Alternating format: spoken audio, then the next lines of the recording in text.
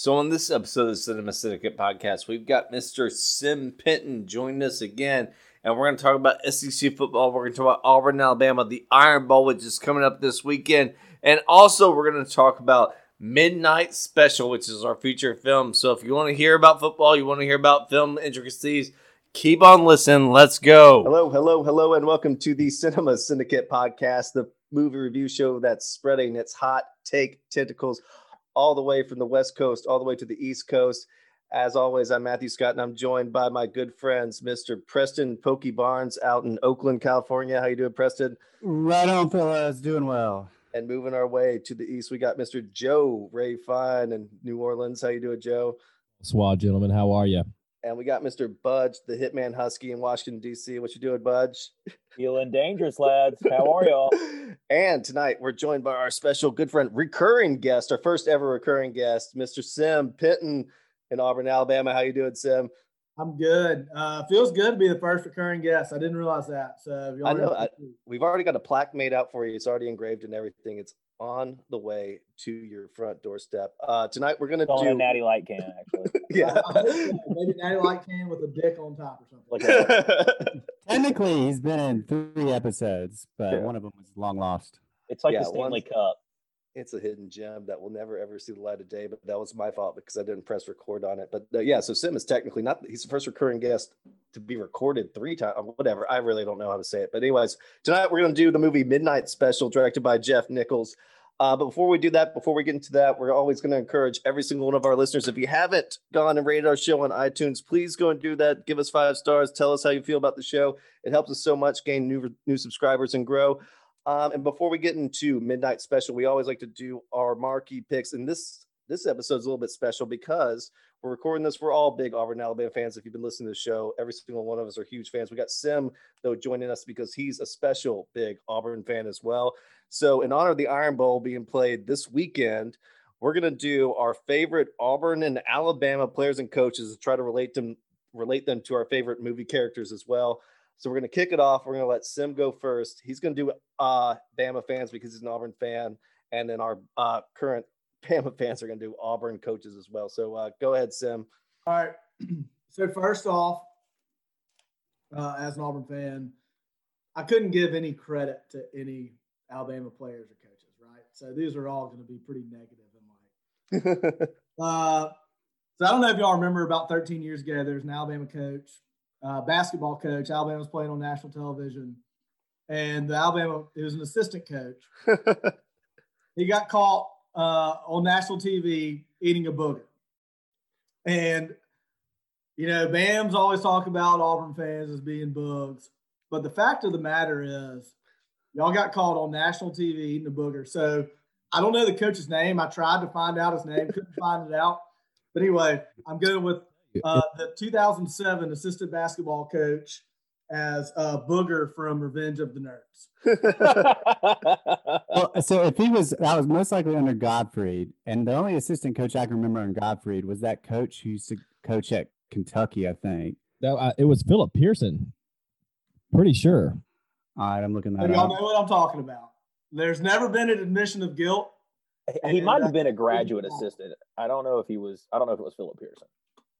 And the thing is, so we were talking about this before the show. So 2007 was before SEC Network and everything was being filmed. So people might want to say Gus Malzahn's always picking his nose, which is true, but that's because every single game is filmed. This was in 2007, probably, one of the biggest games of the year because it was on TV. Not every game was always on TV. So we can almost logically assume that if he's doing it during the biggest game and he knows the camera's on, he was doing it in other games when he knew the camera was not on, if I want to just add to the point.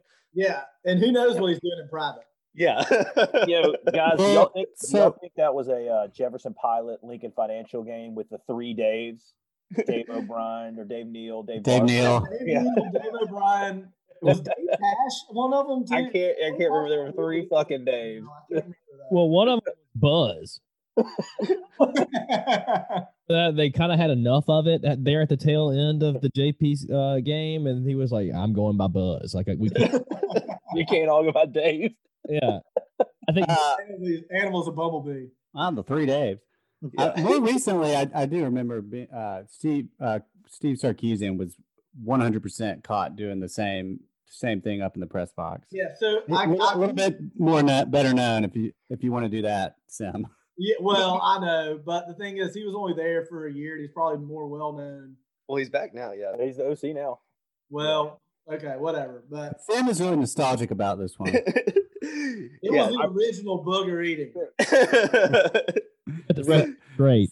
This is the OG. It was I feel like Sim was probably watching the game and had that Leonardo DiCaprio gif where he's like pointing at like the screen, like I see it, and that was before like the internet where like you could like screen grab everything, and it's just been like locked in his memory ever since. It's been festival. Every time Wilson says, "What are the bugs up to?" Jokes on you. All right, go to your number 2, Sam. Number 2 is going to be Broadway Joe Namath as so I've had a few Chardonnays. What of it? The hobo from Mr. Deeds.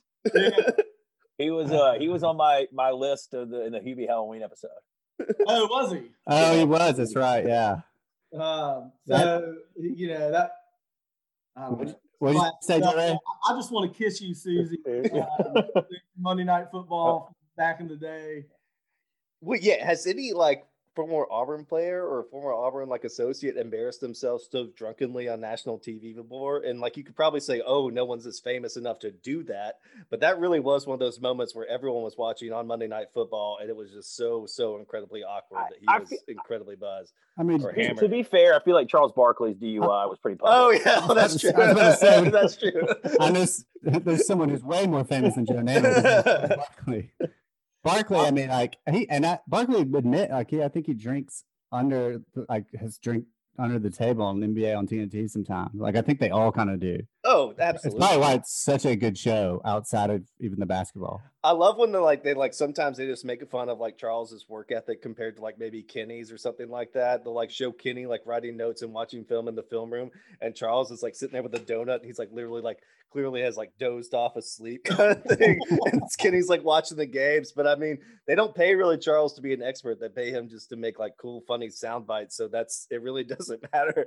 Maybe that's he's almost paid to sort of be. I wonder what their revenue is based off of just like clips that are shown on Twitter and Facebook and all sorts of media platforms that aren't. I have no idea, but if they like really took control of it, it'd probably be a lot more, because every single time I watch one, it's not some like licensed NBA on in TNT or whatever clip. I think a lot of people always post the funniest moments and whatever. I don't know, but I mean, that is how they get big and how he goes viral, and how like Charles has become so big is because people just love to share his crazy inane comments. He was hilarious during the golf match with Tom Brady and well, and props where props are due. Yeah. Justin Thomas. Them playing off each other was fantastic. Didn't Justin Thomas almost have some like kind of soundbite where he's caught on the mic calling like Charles a fat ass or something like that? But it wasn't like he didn't. I don't think he thought he was being like. I think it was like a hot mic. He's like, sure, fat ass. But like you could tell it like he meant it for Charles, but not to be heard by everyone. If that makes sense. Well, like I don't know that it was like any sort of like hiding it about it. Yeah, sure. I'd love to see you dunk a basketball right now, you fat ass. Yeah, something like that. He probably made fun of his. Hey, Justin, that's bullying. I'm gonna have to get HR involved. Oh yeah, dude. I bet they like have like some ridiculously creative wagers on the golf course. They both seem like super fun guys. Like Charles is probably like $100,000 that you get a 3, but I get like an 8 or something like that. Like it's just like something like stupid. Like the way they handicap their bets are probably some of the dumbest shit, but they just want to bet with each other and have fun. I mean, I really do like the only way to make it fair. Yeah, exactly.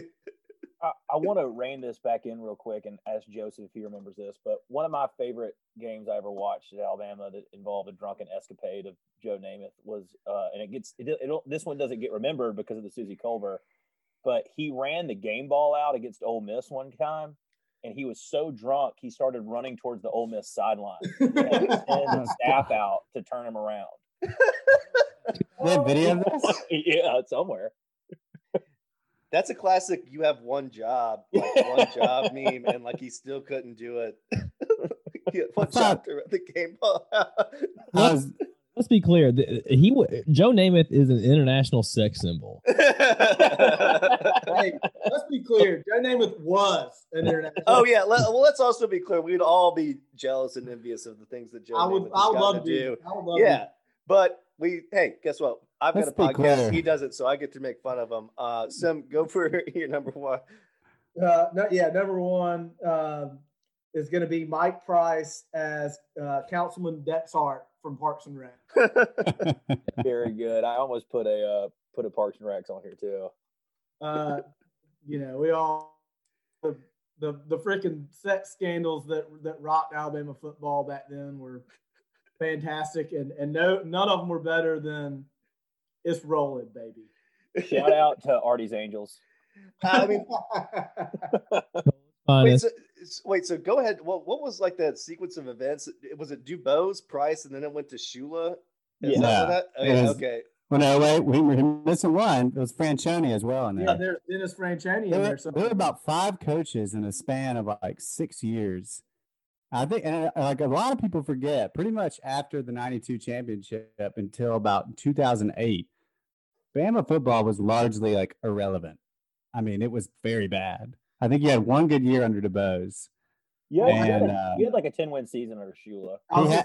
There was a Shula season where they pulled an Auburn and maybe even gave him like an extension. And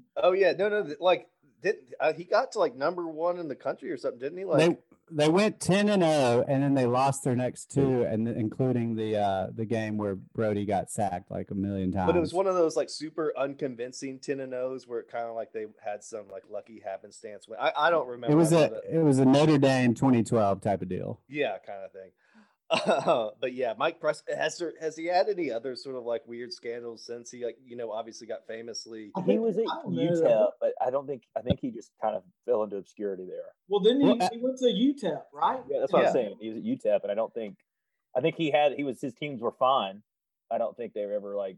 He was pretty old to go off and have some long career after anyway. When he came to Alabama, obviously there was the like credit card prostitute escort incident or whatever. I think he was just at the strip club, but on the university's credit card.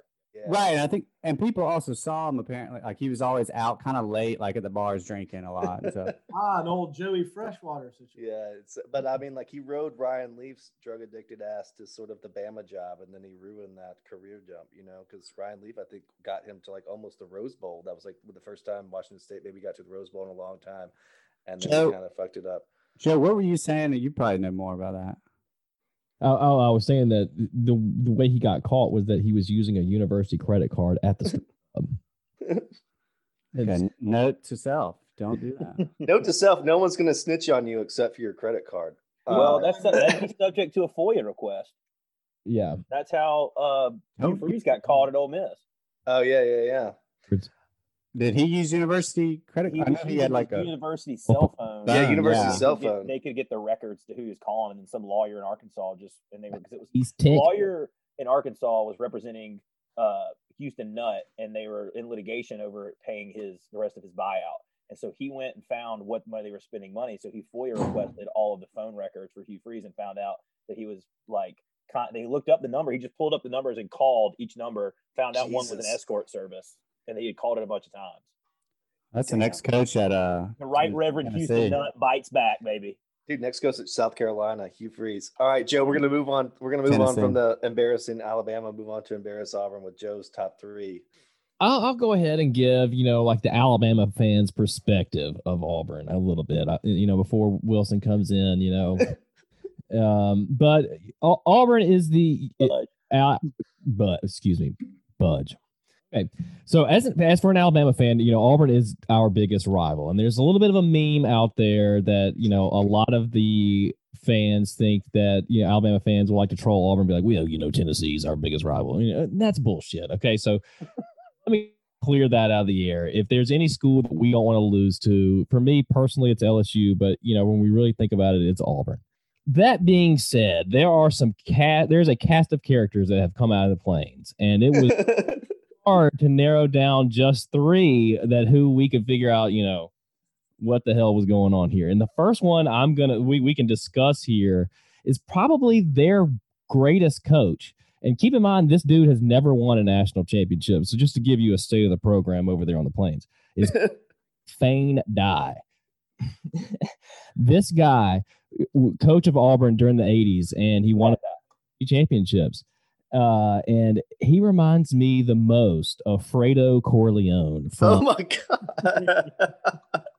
And the reason why he does is he was always kind of the little brother, he was always, picked over. He coached under Bryant at Alabama, never really got any credit there. And no one really thinks of him at Georgia. That's where he went to school. And, he kind of went to Auburn. And his claim to fame is that he brought the Auburn game back to Auburn. Okay, good deal, man. That's real. It's real big.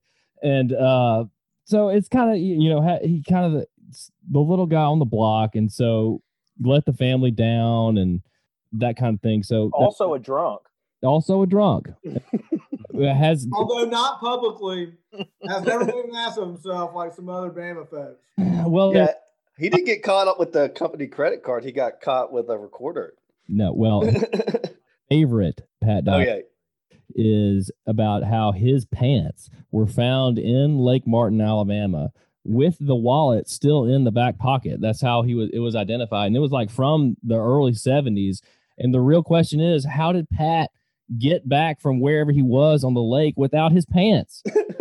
He was an Olympic swimmer. A lot of people don't know that. All right. So my old boss played under Pat Dye. Rest in peace, by the way. Yeah, R.I.P. R.I.P. I hope this is a story about Pat Dye's pants and the explanation for it, but go ahead.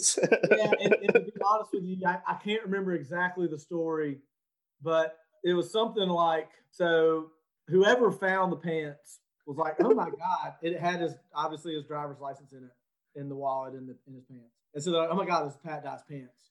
We got to return it. So they somehow get in touch with the athletic department, who gets in touch with Pat, and he's like, damn, I guess I got to retrieve my pants. And so the story is, whoever returns them to is like, how'd you lose your pants? And he was like, well, if I had to tell you, I'd have to kill you. Or if I told you, I'd have to kill you type deal. I mean, it's obvious it was an aqua dump gone bad. I think it's the most logical situation. Either that or he had met up with Mike Price from and they were doing a bunch of to real quick defend Mr. Dye, who did just pass away from COVID-19. He did win about, I think, 5 SEC championships, 4 or 5. And most Auburn people like to claim 1983 as a national championship there. So the guy was a hell of a coach. Let's give credit where credit's due here. He's kind of an icon in the state, if not certainly in Southeastern Conference football. Yeah, he's definitely known in Bama circles, I guess, about the missing pants situation rather than beating the pants off of Bama. I actually never knew that story. Yeah, I've actually never heard it either. That's a true story. It's a true story, and I wish I knew what his was better. And it's just like Godfather 2, where Fredo loses his pants, and then they have to return them to Michael, and he gets all pissed at Fredo about it. That actually that kind of adds to his lore there. No, yeah, actually, I like him. Did not know that. I like him more that he went pantsless for at least a few days at Lake Martin. Go ahead, Joe. Go for your number 2. Okay, so my number 2, I'm going to invite Budge in for this one because I feel like he's going to have some good thoughts. And it's the recent, well, I guess not recent anymore, but the latest basketball hire for the Auburn Tigers, Mr. Bruce Pearl. He kind of reminds me of Jordan Belfort from the Wolf of and in this sense where, today Jordan he's not a 9-figure 100 millionaire anymore. He's coaching basketball at Auburn. So as opposed to a more blue chip program. So instead of being like Alabama or like Kentucky, here we are. I knew I was gonna get fucking pissed off tonight. Here we go. Well, it works in the sense. It works in the sense that Jordan Belfort, he's a scam artist, which if you want to call Bruce Pearl that, whatever. But Jordan Belfort also never worked at some blue chip firm or whatever. He kind of started his own, and Bruce kind of did the same thing. He started. This is actually pretty apt. Oh, yeah, let me continue. But no, like it's the same thing. Bruce started in D2, kind of like got big, and then he got in trouble. And it's the same thing with Jordan Belfort. That's now, like, I was gonna say. Instead of like, oh, he's just doing motivational speaking now, like Jordan Belfort, he's actually kind of, if you want to, well, I guess what the joke is Joe's equivocating motivational speaking to coaching at Auburn. But I mean, that's, I guess, what Joe's kind of getting at. I'll go a little further here, and I'll say there's also a big part of Jordan Belfort that also attached stinks to Bruce Pearl is that they're both hated by other people in the industry.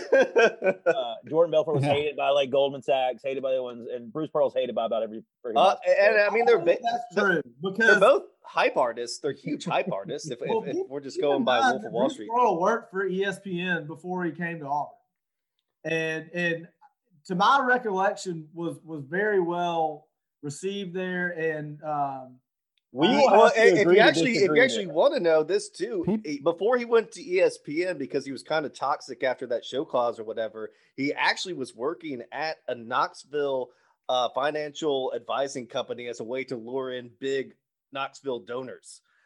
He was, because he was still beloved by Tennessee fans. Like they thought he was wrongly done, so he was kind of just there. I don't know what type of license he had or whatever, but he was actually to move this back towards Jordan Belfort or whatever. He was actually in that business before he kind of got into ESPN, just like Ron Zook was when he got fired from Florida. He was working at a huge one in Gainesville.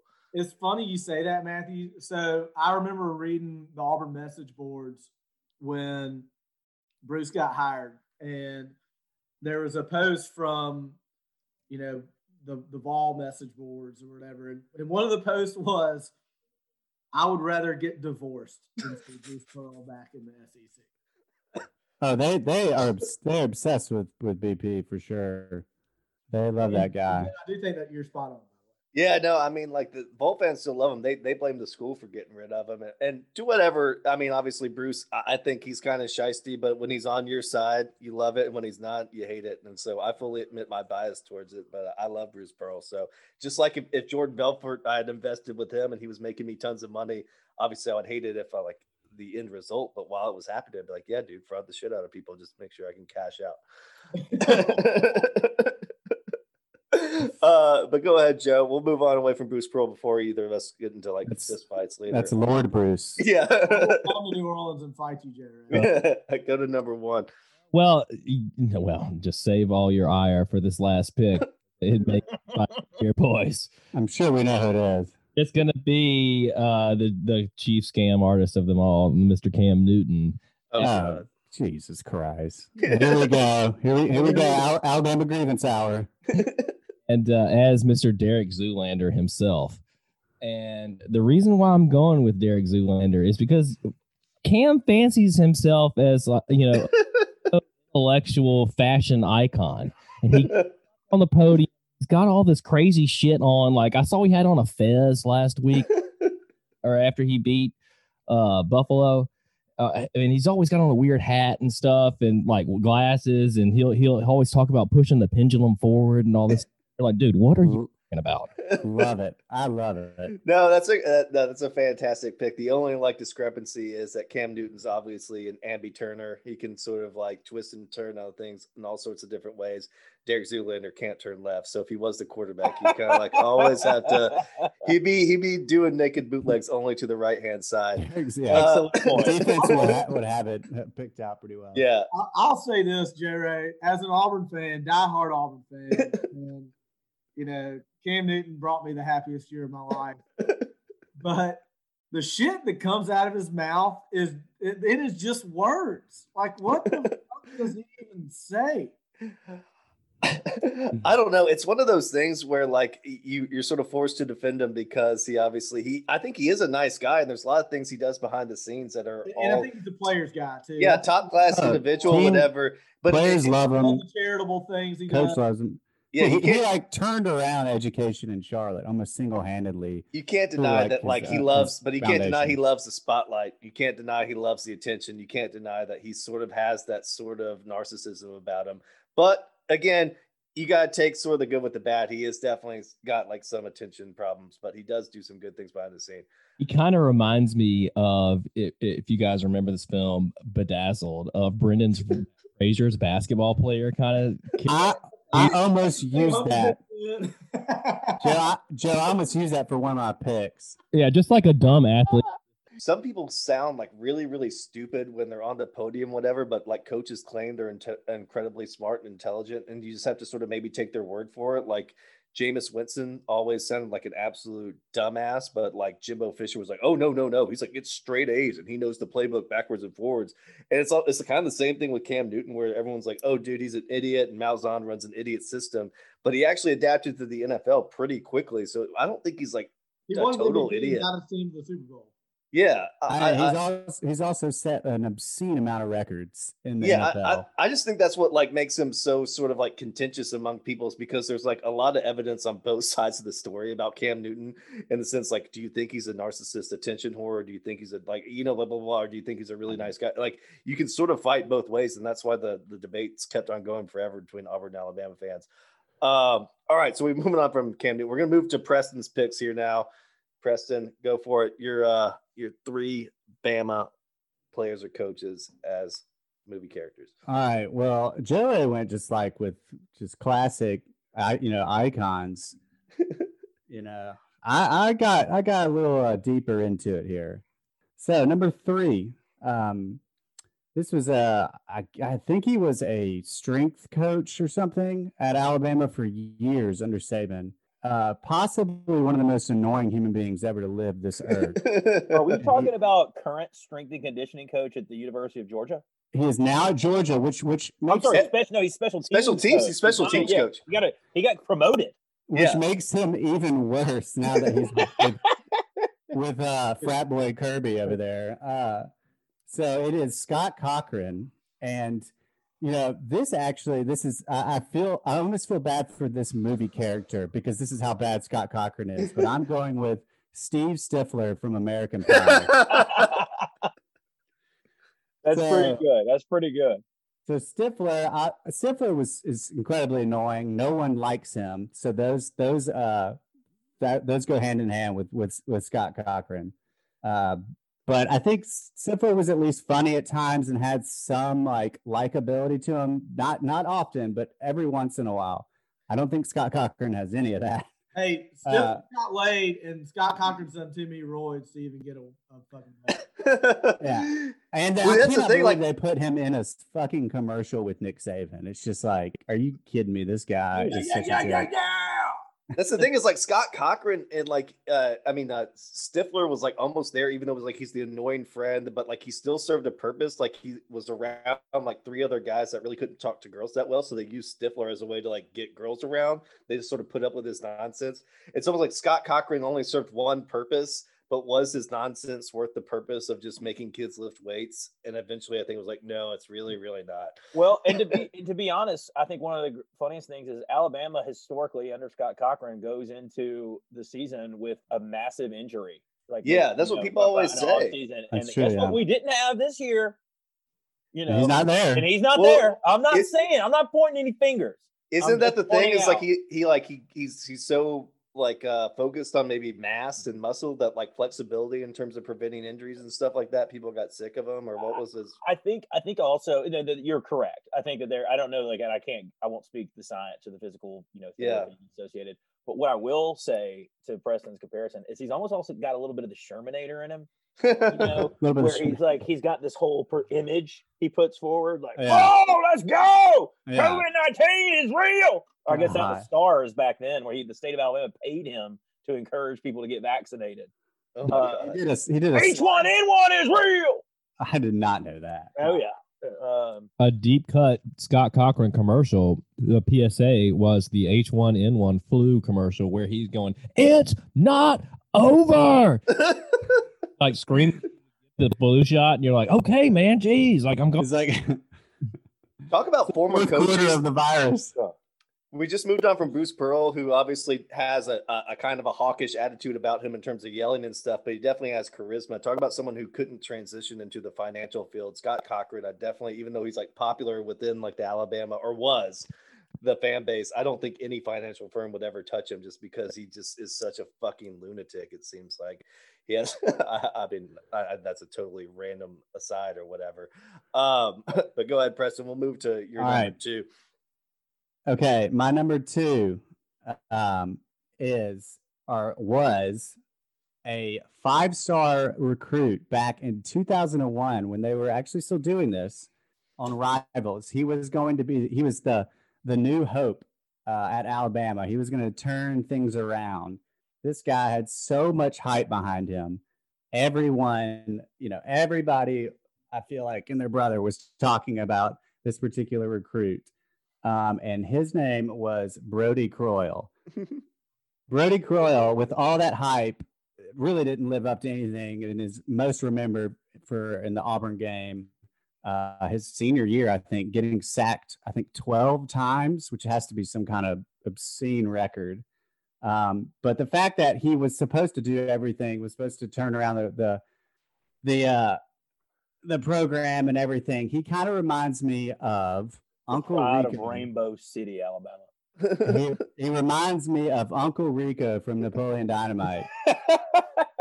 Not only because similar hair for one, but Uncle Rico was known for always being like, well, first off, he always would say he'd throw a football over that mountain, but he was always known for, just living in his heyday, thinking like, I was the best quarterback there was, kind of deal. And I don't know why that just makes me think, well, that's got to be Brody Croyle, who never lived up to his incredible hype.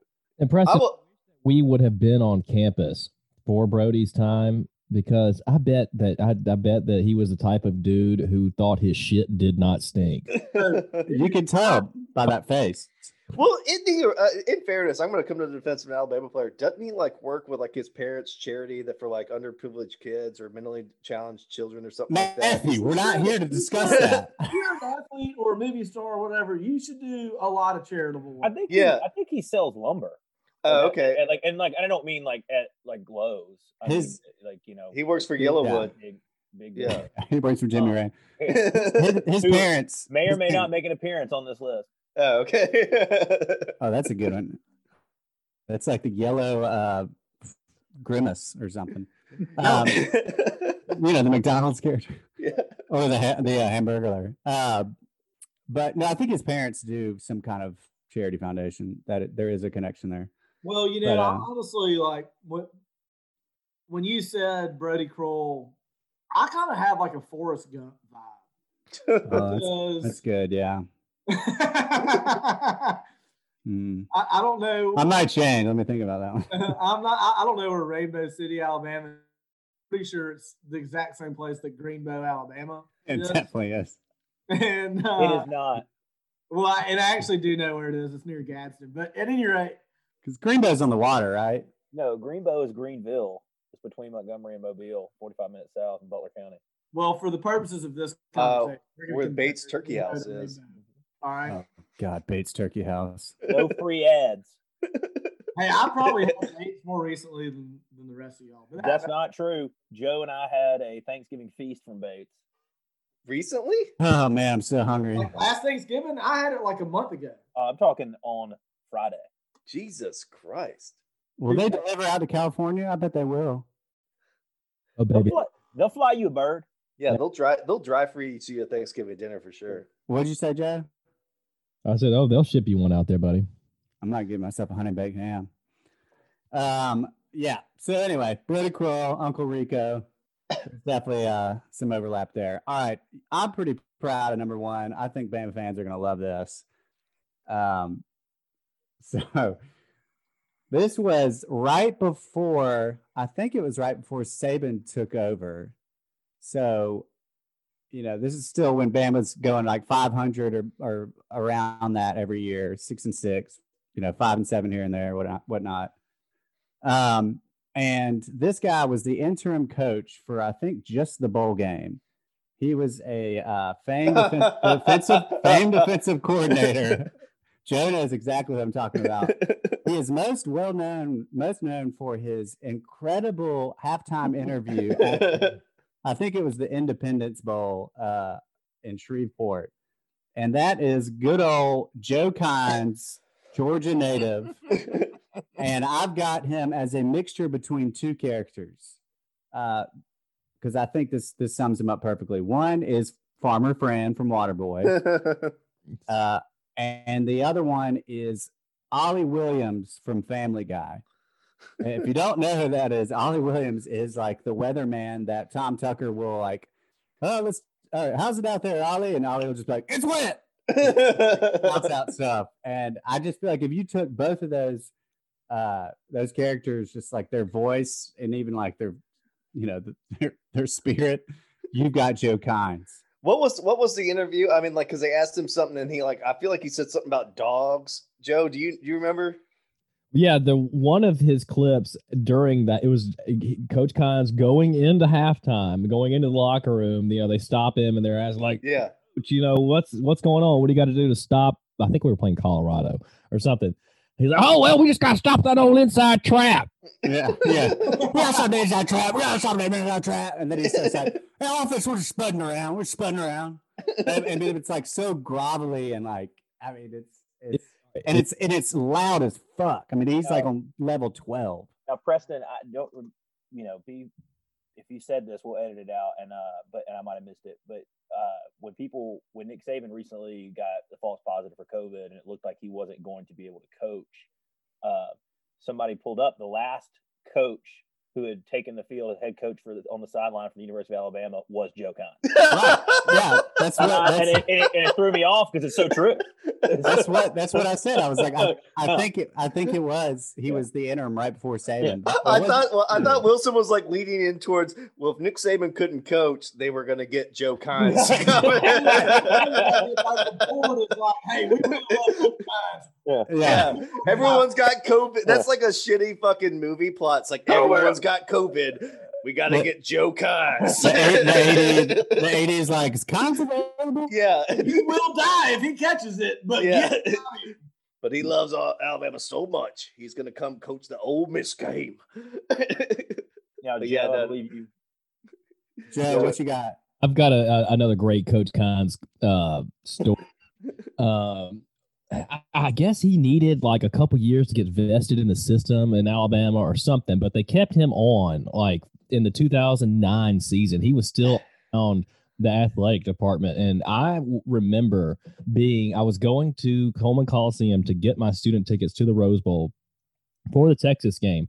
And none other than Coach Kynes is walking around all these kids being like, all right, everybody get your ACT cards out. But Kynes, like, queue up.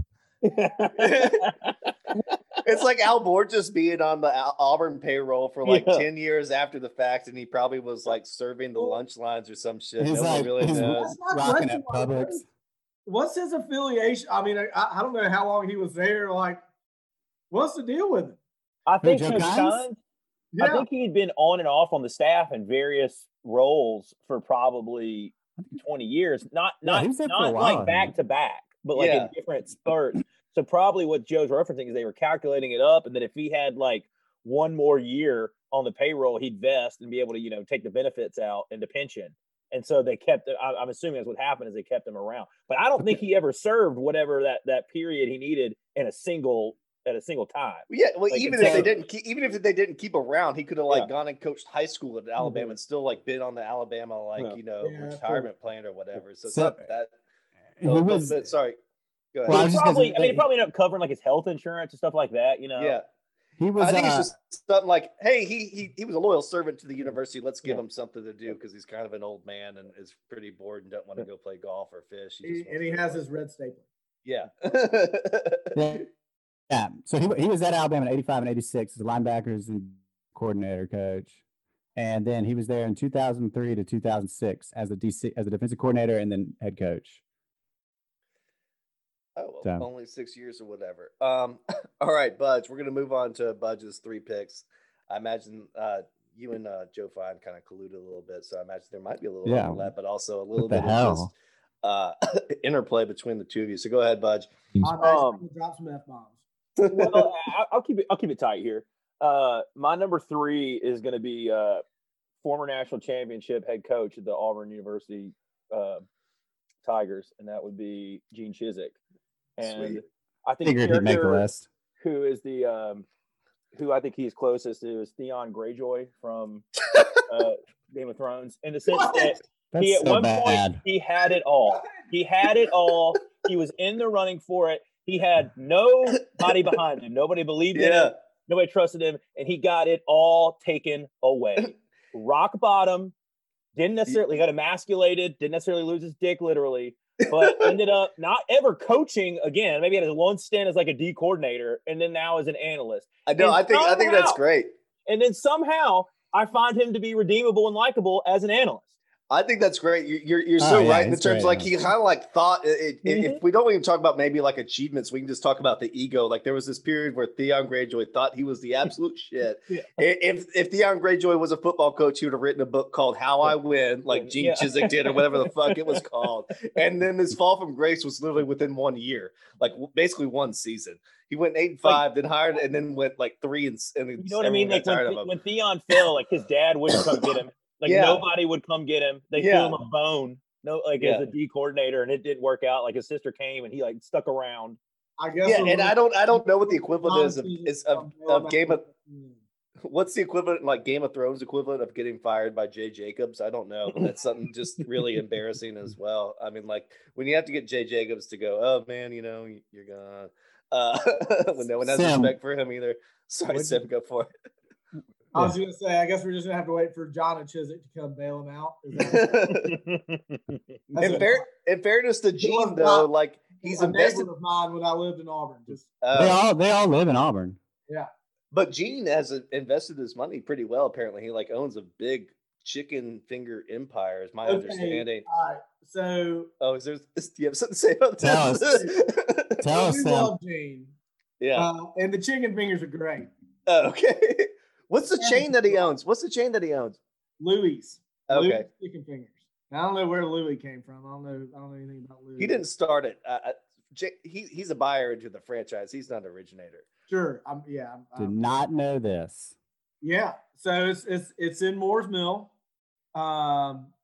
Fantastic little place area. It takes forever to get and I don't know, but he still lives. He lives on the 10th hole at Moore's Mill Golf Club. Oh wow! You make it sound like you're about to admit to doing something at the 10th hole at the Moore's Mill Golf Club. And I've taken a dump in his pool. But all right, Budge, go for your number 2. Let me real quick. So, does Louis put Guthrie's out of business? Another Lee County state business staple? Guthrie's is struggling. I'm worried about Guthrie's. Okay. I don't know. It's Guthrie's and Tenderchick's still there, but that Guthrie's that was on University Boulevard right when you pull in is gone. The one that sort of was just a drive-through. Yeah, it's gone. Yeah. And I love that place, man. That makes me think of being a kid going up to games, eating at Guthrie's. Yeah, like everyone would get like a box, or not to get too into it, but I think Guthrie's has changed their business model to where they're going to gas stations and convenience stores now more. Oh, okay. Which is fine. I mean, the Chester's Fried business model has worked pretty well, but Louis will not put it out of business, and I'm afraid that Louis will put itself out of business. It looks. I mean, by the menu, it's got kind of it feels like it's doing like a Nashville type of deal. I mean, because it talks about catfish. It's got like meat and 3. I hadn't had anything. Looks pretty good. Okay. I might edit some of the Louis stuff out. I'm sorry. And I almost say that just because Isaac Cord just got drafted terribly by the fucking Cavaliers, which kind of pisses me off. Damn, he went number 5. Yeah. With Colin Sexton? I think he went to the Cavs. Is what I bet. Yeah, that's right. I hope he was. Oh gosh, Hawks fans are gonna be pissed. Yeah, I know a lot of people. The Hawks fans want him. All right, so I'm gonna edit some of that shit up, and I'll edit this up too. Because Hawks are number 6. They're now right. Hey, Matty, just so you know, I live in Birmingham now. Oh shit! I thought so. I was like, what the fuck was that? I thought you were in Atlanta. In Auburn. My bad. Excuse me. No, you can leave it. Don't edit it. Okay. But just want you to know where I'm at, man. Okay. All right. You want me to go? Yeah, go ahead. So we're gonna move on to Budge's number 2 pick here. My number 2 will be current head football coach for the Auburn Tigers, Gus Malzahn. And I will equate Gus Malzahn to one of Matthew's favorite shows. Not one of my favorites, but he will be Michael Scott from The Office. In the sense that he is kind of a bumbling idiot, but somehow through some strange bit of charm has managed to keep his job. Dude, You're right. You're right. There's like some network executives and writers that have sort of written the plot for Gus Malzahn to like sort of when you think he's literally Dunder Mifflin's going to get closed, and then in the last episode it's like, nope, gotcha. And then when it's The Office, everyone's going, oh yeah, it's going to continue. But when it's Auburn fans, everyone goes, oh fuck. You know, it's called Dr. Stephen Lee. Yeah. Number one person to blame there. But a pretty good comparison. The thing is, like, Michael Scott is actually like charming and like, I shouldn't say charming, but like you said, he's sort of like affable in his mistakes. When Gus Malzahn makes mistakes, he really almost like holds up in this almost like ghostly figure. I don't know if you've ever like watched some of his post-game interviews when he's had like a terrible loss. He almost is like completely pale and he can barely even talk. But like, you know, when he like beats the shit out of somebody like Arkansas, he comes out with this like strutting confidence, like, oh yeah, we just want to run the ball and we ran the ball, so we got to blah blah blah. But when he loses, he doesn't know what to do. And maybe that actually is kind of like Michael Scott, because Michael Scott is speechless in some shitty moments too. But whatever, it's really fun. I don't know, like. Yeah, you're right though. I think he just takes losing really badly. He just fucking hates it, which I guess is a good thing, but also Jesus Christ. I don't know if he takes when we lose, which is more often than any Auburn fan would hope, and in Alabama, it should be. We get freaking dominated. Yeah. That's the thing. It's like cannot move the ball. He's supposed to be this offensive genius, and we cannot move the freaking ball. I think my observation with Gus is that, like, unless he's got that quarterback that can really run his system, that he's kind of stuck. I will also he created a system that works in with certain players, and like why for like 2-3 years he just went away from it, and this pisses me off more than anything. Is Lamar Jackson was like coming to Auburn. I mean, it was a sure thing. And Malzahn like went away from that recruitment, and he like Lamar Jackson held out waiting to get like a call back essentially. And I can't remember who it was Malzahn went for. Whoever it was did not pan out. I know that. No, it was Tyler Queen. Tyler Queen was one of them. Tyler Queen, I think, was who we went for instead of Lamar Jackson. Maybe Kyle Frazier or something. No. I think it was Tyler Queen, honestly. And it was a favor to a head coach in Georgia that Gus was kind of doing. Like, they were going to drop his scholarship or whatever, pursue someone else, but he didn't want to piss off sort of like the network. So they kept Tyler Queen's scholarship. And Tyler Queen had a hell of a career at West Alabama or West Georgia. He had a great A-Day game one time. He threw a bomb that was fantastic, but that's really about it. But what were you about to say? I was going to go back. Remind me who was the coach when Russell Wilson was coming back? He was coming back from baseball, and he had 1 year of eligibility. Oh, was he? Okay. And he was choosing between Wisconsin and Auburn. I couldn't. Yeah, that would have saved Gene's job. Right, yeah. But then again, he did not. Yeah. I was going to say this just before we move on from Gus Malzahn as Michael Scott is I don't know if Budge meant to put the nail on the head here, though, too, is one thing that Gus Malzahn's been criticized for, and rightfully so, is he hires people like Rhett Lashley, Chip Lindsey, people like that like don't really have any responsibility, but they're technically the number 2. Those guys are the Dwight Schrutes, right? They're the assistant to the regional Michael Scott. I mean, like, that's 100% true. Like, he's got the same. They're all Malzahn like disciples. He has hired Chad Morris, and we think that he is actually hands off on the offense. Because we'll see. But he definitely loves his assistant to the regional managers. He definitely loves those little loyal compatriots that will sort of do anything for him, kind of thing, where he has total control, but he sort of like kind of pretends that they have a little bit of power. Well, Matthew, that's a great segue into my number 1 pick, a guy who is known for keeping his friends close and taking care of his barbecue boys, and that would be former Auburn head coach and now U.S. Senator Tommy Tuberville. And boys, do I have some choice words for this guy now. But, and my comparison might be a little deep cut, but I will say that if I have to equate him to any character in movies or TV, it would be to, I got to go to my notes to get the name correct, but he would be the president in Idiocracy. And his name was, let's see if I can spell it out. Dwayne Elizondo Mountain Dew Herbert Comanche. And if you remember that movie, the president, he was just the biggest idiot on planet Earth. He was a former pro wrestler and porn star, played by Terry Crews. He also attempted to irrigate America's crops with Gatorade. And I just think if it compares to Tommy Tuberville in the sense that he's full of word salad, he has no comprehension of any policy, whatsoever. Can't talk about civil rights. Thinks that the three branches of American government are the House, the Senate, and the executive. Thinks that America went to World War II to fight socialism. But I could just not reiterate. I went back and looked at who are some of the dumb, I tried to figure out the dumbest politicians I could find. And this one came to mind. And you didn't go directly to Veep? You went directly to Well, yeah. Well, I was trying to go. I just insult to Julia Louis-Dreyfus. Yeah.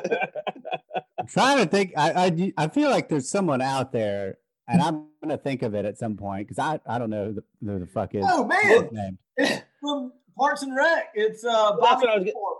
I was gonna say that. That's what I was gonna say, Bobby Newport. But I was trying to think Bobby Newport was kind of a failing upward guy, and I thought that was a little more effective to maybe a Gene Chizik because who kept losing, but and Gene, staying on. Gene's much more likable. By a lot of people love Gene, and Bobby Newport. Doesn't everyone like him in a way? And he's super nice. Well, that's the thing. It's when he and Leslie have the debate, and Leslie goes into her own spiel. He looks over. He's like, "That was awesome." Yeah, you're doing great. No, he's super friendly. Yeah, he's not combative. He's just sort of super nice, and he just doesn't know what's going on. Tommy Tuberville's that sort of type of ignorance that sort of is dangerous, where he knows enough, but he doesn't know. He knows enough to be dangerous, but doesn't know enough to actually be adequate at his job, kind of thing. He knows buzzwords. Yeah. Joe? What do you think? What do you think in terms of that comparison? Tommy Tuberville's a shitty politician. I think it's pretty apt because I like a politician who blames everybody else for their performance. Tuberville loved to blame some officials for some game. He would get on officials. Well, he also, I think that's just coaching staple in general is blaming somebody else for losses. But you're right in terms of Tuberville loved to go and duck hunt during recruiting season and then blame somebody else for working hard for recruiting players kind of thing as well. Not just officials, but he's like, well, what? You mean Alabama's not on probation anymore? There's the angle of, a politician who will say, speak out of the both sides of their mouth type of thing. He told all the Ole Miss people the only way was in a pine box. And we all saw how that ended up the next year. So that was on the Doug Jones commercial here in Alabama. He did that at Cincinnati too. I know people in Cincinnati despise Tommy Tuberville. Well, they should despise him in Texas Tech too. Even though I think actually they probably like him for leaving without getting fired or whatever. But it's every single person, every single fan base. You kind of suck as a coach when Ole Miss fans hate him for the way he left. Auburn fans kind of hate him for just kind of the shitty games he played and kind of the lack of effort he gave in the last couple of years of his tenure there. Oh yeah, Texas Tech fans hate him for how shitty of a job he did, and Cincinnati fans hate him. So it's every single job that he has as a head coach, people sort of left displeased. Well, I will say, and I meant to say this for one thing about Gus Malzahn is he's pretty much the only coach who can beat Saban on a somewhat normal basis, and then obviously Tubbs beat Alabama 6 years in a row, and it was 7. It was 6. And obviously 2004 will go down as biggest travesties in college football history, in my opinion. That was. But Tubbs to South Carolina. I'm calling it now. He's going to South Mud call Carolina. right there. But yeah, I think that's a pretty good pick. That would be absolutely so appropriate if he just ditched the Senate seat and was like, you know what, South Carolina's paying me more money. I gotta go. White bean soup recipe. I want the white barbecue sauce. All right, so we're gonna move on to my picks real quick. I'm gonna keep this like really brief, and then we'll get into midnight special. But this one could be a little bit contentious. I hope not. I'm not gonna diss him too hard, but I know you guys, Budge and Joe, both know this guy maybe pretty well. But my number 3 is gonna be Greg McElroy. Nice. And I'm not going to get into it hard, but I'm just going to give him the Eddie Haskell from Leave It to Beaver, just because he always had the most punchable fucking face, and like he always seemed like the little good boy that you knew he was doing something kind of shifty, but you couldn't prove it. You just always wanted to just like, oh my god, for some reason I just disliked him more than I disliked AJ McCarron. And I think a lot of people dislike AJ McCarron. Number 2, I think we can all laugh at this person. I've got Butch Jones, who's the disgraced former Tennessee head coach, now turns, and like I almost wanted to do a Dwight Schrute thing here, but he's now turned special assistant to Nick Saban. I was going to say Dwight, but I'm going to give him Gary from Veep, which I think is more sort of like that's perfect. He's basically Nick Saban's bag man. Like there's been photos of him like washing Saban's car, right? And stuff like that. He like gets his Coke and stuff. You know what I've always thought? I always thought Butch Jones kind of looked like a sheriff's deputy in like Elmore County. but like the one that's like has no like dude, I literally have this. I said he probably gets Saban's coffee, kind of like when Farvo was on suspension in Super Troopers. Like I almost get that. Like he's sort of like, ooh, got your coffee, guys, but then he like puts soap in the ones for everyone he's jealous of. Like all the other assistants like get like soap in it, but Saban's is like perfect or some shit. Like he just seems like that Weasley fuck who who's probably there just like listen for shit for Saban and then like report the snitching news. I think he Tennessee fan for like the first 15 years of his life. Yeah, we can't forget that. You talking about I forgot that Budge. Budge grew up with that Tennessee checkered wall. Tennessee orange. Listen, I'm not here to get doxxed tonight, all right? Manning didn't win the Heisman. Joe, what you got, Joe? So now I was going to say that for people of for fans, Alabama fans at least, of a certain age, they're going to relate Butch Pearl to Sergeant Vince Carter, Gomer Pyle, USMC. That's a deep cut. Gomer Pyle is a Alabama native. That's right. Now I was going to dog Alabama's finest. Now I was hearing like also probably the most prominent. Well, I take that back, but he's got to be one of the most well-known homosexuals in the state of Alabama. Jesus Christ, them neighbors. That's probably true. I don't have that list. That's a big deal. That's a pretty big deal. You can't recall the top homosexuals off the top of your head, Joe? It's a shifting list. I think you meant to say it was a shafting list. Depending on you swing. Matthew, I would like to. I kind of got to thinking, and just a quick drawback of Greg McElroy's Eddie Haskell. He also gets really, I think, unfairly maligned by the Alabama fan base for being they think he's like a turncoat, like he speaks ill of Alabama. But I don't really think that's fair. But so you can make the argument, right? He's so shifty, like he's moving with the times, like it's popular to talk smack about Alabama. As an Auburn fan, I've got no problem with him as an ESPN commentator. I still think he kind of has that kind of edge, Eddie Haskell edge about him, but it's less so as a commentator for ESPN than it was for Alabama. I know. Sure. And that's also just because of my bias, but also just because when you're 18 and 22 and you're young and you're the head, you're the starting quarterback for Alabama, he probably was a little bit more cocky than he is now, and now he's probably a little bit more humble. But when he was giving interviews for all that stuff during that season and he was kind of saying all that stuff, he really was just kind of oh man, he was kind of a pain in the ass to watch. Go ahead, Joe. Sorry. A smarmy prick. Yeah, I'm not going to say those words, but I know you guys were kind of maybe in the same fraternity. Joe, were you in the same fraternity as him, or? Yes, was an SAU at Alabama, and I was going to say that he was the first college football player that I've actually kind of played catch with, and didn't even have that great of an arm, and that motherfucker could flick it. And It would be Who are we talking about? Greg Mack. Greg. Ass Chin. Yeah. Hey, his sister is hot. Who? And she looks nothing like. She's like dark and brunette. Well, Yeah, I she's mean, about- we'll add that to the deep cuts here. We'll probably post a picture on Instagram of Greg McElroy's sister just to get sort of people to like it and get engaged with it. But, You can find it on our fleet. yeah. All right. So we're definitely running a lot on time here. So I'm going to move on to my number one. I'm actually kind of embarrassed for this because it's not very creative, but I couldn't think of anything better. But I'm going to go with Nick Saban because I feel like no one's actually said Nick Saban. Nick Saban as Coach Jack Riley from the Mighty Ducks. And that's, the coach of the Hawks, the coach of the Hawks. But I think it's sort of like one of those things where it's just too like for like in the sense that he's like a lifetime coach, a full-time coach of Pee Wee hockey, just like Nick Saban's like a full-time coach of not underage kids, high school kids.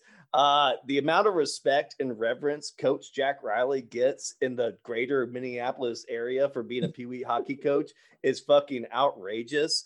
And just remember, like, when he literally is able to shift the tide between Gordon Bombay, he has more sway at Gordon Bombay's law firm than Gordon Bombay actually has, which is so silly. And then I was going to say, and I feel like Coach Riley, the whole almost angle, the whole thing about the movie is that Coach Bombay was able to do the recruiting rules against him. He was like, no, Banksy's on our side because of this little type of technicality in the zoning laws. But it just shows that Coach Riley is definitely so attuned to those sort of recruiting rules and the zoning laws or whatever, that he sort of has that Nick Saban thing where I imagine the Pee Wee hockey sort of regulating society has probably had to slap some Coach Jack Riley laws on him in terms of recruiting people outside of his zoning area. But yeah, it's just one of those things where hey, he's kind of a scumbag, but his players are super disciplined. I bet when people join the Hawks, they say it's a business decision, just like some recruits for Alabama, because, hey man, he's going to get us to the next level, right? He's going to get us scholarships to the whatever high schools, prep schools and colleges or whatever. And so you got to respect his success, but he's also kind of just a dickbag. Well, Nick Saban was an obvious choice. I'm surprised you went with that one. I honestly had to look that up. I was fully expecting it to be the Emperor from Star Wars. I had some other ones. I was thinking, obviously you said Lord Farquaad the other day, but what's his face? The Grinch, that'd be another one. Or what about Dark Helmet from Spaceballs? That would be pretty good, which is Rick Moranis walking around with a gigantic helmet. He's getting back into acting, I heard. Some commercial. After getting punched in the face by they caught the guy. Oh, that was crazy. The Rick Moranis thing is he got out of acting because his wife died or something, so he wanted to spend time with his kids and raise his kids in a normal home. And so now I guess his kids are growing up, so he might be starting to do movies again or something like that. So did not know that guy. Seems like one of the nicest guys in the business. Oh, Burr had a hilarious bit about that where he was like, Bill, New York's been having a hard time with the pandemic and everything, but then I saw that Rick Moranis got sucker punched in the park. York is Who roots against Rick Moranis though? That dude he's the man. Yeah, I don't think he was rooting to get Rick Moranis. He's just making a joke. Is that New York's back to its wild and wily stuff. Sorry, I'm a little stupid. Yeah, that or 2020, it's so bad. Rick Moranis is getting sucker punched out in the streets. Yeah, so he's oh yeah, New York is back. We're just punching random fucking celebrities instead of being holed up in our apartments for coronavirus. So I went with Coach Jack Riley from the Hawks. A classic with Coach Gordon Bombay and Emilio Estevez or whatever. And also, if we want to just tie this together one last time before we move on to Midnight Special, is that Jack Riley, like Coach Nick Saban, did get beat by sort of you want to call him a high school coach or whatever, Coach Bombay, with some kind of shitty trick plays like Gus Malzahn, the flying V, whatever type of thing. So he was susceptible to sort of people that think maybe a little bit outside the box, but normally aren't that great coaches in general. So, how dare you say that about Gordon Bombay? Yeah. Actually, I feel bad for Gordon Bombay that I'm comparing him to Gus Malzahn. That's disrespecting Gordon Bombay. For the deep cut here, I would like to say that I contemplated this. I'll have to give it to an honorable mention, but for Chris. Wait, what? We got a technical difficulty here. Yeah, edit. Budge is. We can't hear you, and your volume got really low. Try it again. Hear me now. No. Yeah, I could just Go for it, Budge. Well, what I was saying is I was gonna my honorable mention. I was gonna do Christy Malzahn, and I was gonna do Judy from the Righteous Gemstones, and the fact that she's a crazy religious zealot who probably cost her significant other a job,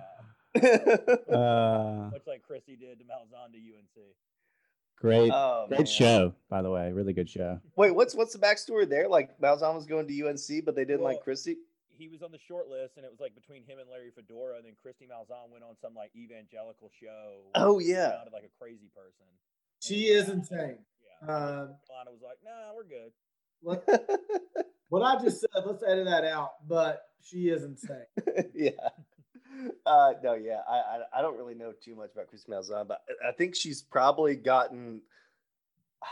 I don't want to say the message because that sounds like someone being like a disciplinarian, but she's probably been told, hey, maybe keep it to yourself a little bit more. Christy Malzahn seems like the type of lady who the Karen Boss music starts playing when she on the street, where she's like the mega Karen who's like. I got one. Christy Malzahn is the kind of girl that gives up anal because it's not technically losing her. She goes straight Mormon. You can put it in my butt. Wheeler Walker Jr. I mean, that's something. Hopefully, this podcast gets big enough to where we can get Gus Malzahn on it, and then we can ask him that directly, and we can almost get Sim to call in and ask him for it. So there's no like actual perfect segue to go from talking about Auburn and Alabama football than to discussing sort of an art house sci-fi movie. But this is what we're going to do. We're going to talk about Jeff Nichols' movie Midnight Special. This was a Budge Husky pick. Budge is going to talk about it, but a film that definitely went under the radar a bit, but boasts Budge. Some big names like Michael Shannon, Adam Driver, and Kirsten Dunst. But I know that Budge wants to sort of introduce this a little bit, so go ahead, Budge. Sure. Just a quick edit. Can y'all hear me? Is this good? It sounds be louder. It sounds like a little low. Yeah. Is this? Hold on. Is this any of this better? Yeah, pull the mic. Yeah, that sounds better. All right, let's see if I can fix this. Is this better? Can you hear me? That sounds better. Yeah. Okay. So I guess Matthew, a good way to seg this is that talking about Alabama Auburn is, I think, with Jeff Nichols being from Arkansas, this is all of his movies, and particularly this one, all take place in SEC country. I think that Jeff Nichols is a Little Rock guy. I think I've kind of been following his career since his first movie came out called Shotgun Stories with Michael Shannon. It was definitely indie art house. The basis of it was when he heard the song Decoration Day by the Drive-By Truckers. Now written though by Jason Isbell, who's large in his own right. So when that movie came out, it's kind of about a family feud.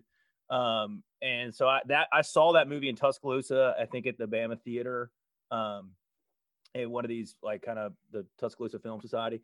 But I've kind of followed ever since. He did another one, Take Shelter. Midnight Special is the one that came out in 2016. Again, like I said, Jeff Nichols is kind of an interesting guy. He grew up very similar to how we did. He grew up in Little Rock and kind of a suburban household, but was only about one generation removed from like rural Arkansas. So, he's kind of like what he writes about is like going back to the farm, visiting his grandparents, and just kind of embracing sort of that life, that Southern life. And I think that, also of note, and speaking to the Drive-By Truckers, I don't know if y'all are fans of the band Lucero, who's a band out of Memphis, but his brother Ben Nichols is the front man for Lucero, which Lucero is another like indie kind of Southern alt rock, alt country band from that era. And they're also heavily featured in his movies. I think Lucero played at least one song on this track. But one of the, and then kind of back, I think that a lot of Jeff Nichols' themes are sort of, Southern Gothic to a degree. And one of the things I kind of like about this movie is that it takes place in the South and obviously deals with Southern characters, but it doesn't turn them into like hokey or like idiots or anything like that. I think it deals with like themes of like Southern honor, And then I think one of the bigger themes you see in this too is that people who make decisions out of like passion, and they may know that it's not going to end well, and it normally does not, but they do it anyway.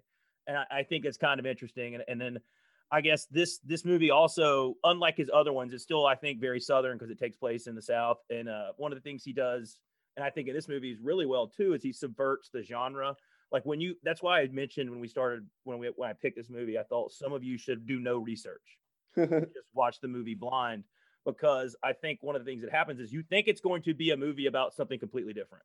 Like when it starts out, you're like, okay, this guy kidnapped his kid, and then you're like, okay, you see the farm and the ranch and the church, and you think, okay, it's going to be kind of a, we mentioned Waco earlier, or like some sort of fundamentalist religion, and that's going to be the big takeaway, and then it turns into something completely different. I think that's what I find pretty cool about it. I think the acting performances were strong. I think it's a classic Jeff Nichols film in the sense that there's not a lot of exposition. It requires the viewer to sort of make logical leaps. A lot kind of like some, Jason Isbell Drive-By Trucker songs, he makes you kind of get there. He gives you a little bit of information, a little bit of backstory, no exposition, but just through the way people talk and the way people look, you kind of get it tells a lot more to the story. But I'll kind of leave it there because I have some other things I want to hit, but I want to get y'all's opinion on it. Well, I will say this. This leads into a question I had, my first question, and sort of like leads into what you were talking about, because I kind of compared this a little bit to sort of No Country for the Old Men in terms of, like you said, there's not very much exposition. There's a lot that you have to sort of follow, and sort of like there's not a lot of music. Everything's sort of very, very dry and gritty. But at the same time, like you were talking about, Budge, this has some very, very specific tropes that are sort of familiar with the sci-fi genre. So it's kind of like The Mandalorian in the sense that you've got to like return something to where it belongs. It's kind of like E.T. and that you got to return someone to where it belongs. It's kind of like Super 8 where you got to return this sort of character to where they belong. So it sort of merges these two things. Like you were talking about this sort of Western sort of thing versus also this sci-fi element. I kind of wanted to ask you guys, did you think those things merged very well? Or do you think which side did you think it sort of went towards? Do you think it more went towards sort of that gritty sort of noir Western vibe? Or do you think sort of like it went more towards the sci-fi vibe? Or like which way do you think it sort of felt the most to you? And did you think it actually sort of meshed well? I mean, go for it. For me, at least, as a novice film critic, I was really into it. I was texting Wilson or Budge during the. Hold on, let's edit that. Okay. I was texting Budge during the movie film. Excuse me. I was texting Budge and I said, halfway through, I was like, man, yeah, it's pretty good. And then the whole sci-fi thing took over, and I kind of lost interest, if I'm being honest. Which it's not necessarily my cup of tea. I think I was like, it obviously has a Waco vibe with two of the folks. Well, where specifically did it get too sci-fi for you? Like right when they like sort of got that safe house and like the dude was standing over his bed and like the beams were coming out of his head, or like where did it like what's the opting point where you go, oh man, this might not be a Sim Penton film? I think at that point, like exactly, and that it might even be like exactly halfway through, and it reminded me of what's the movie where they it's like the end of the world and they can't like the demons like come out at light, and The Quiet Place. No, it's not A Quiet Place. It's when was it?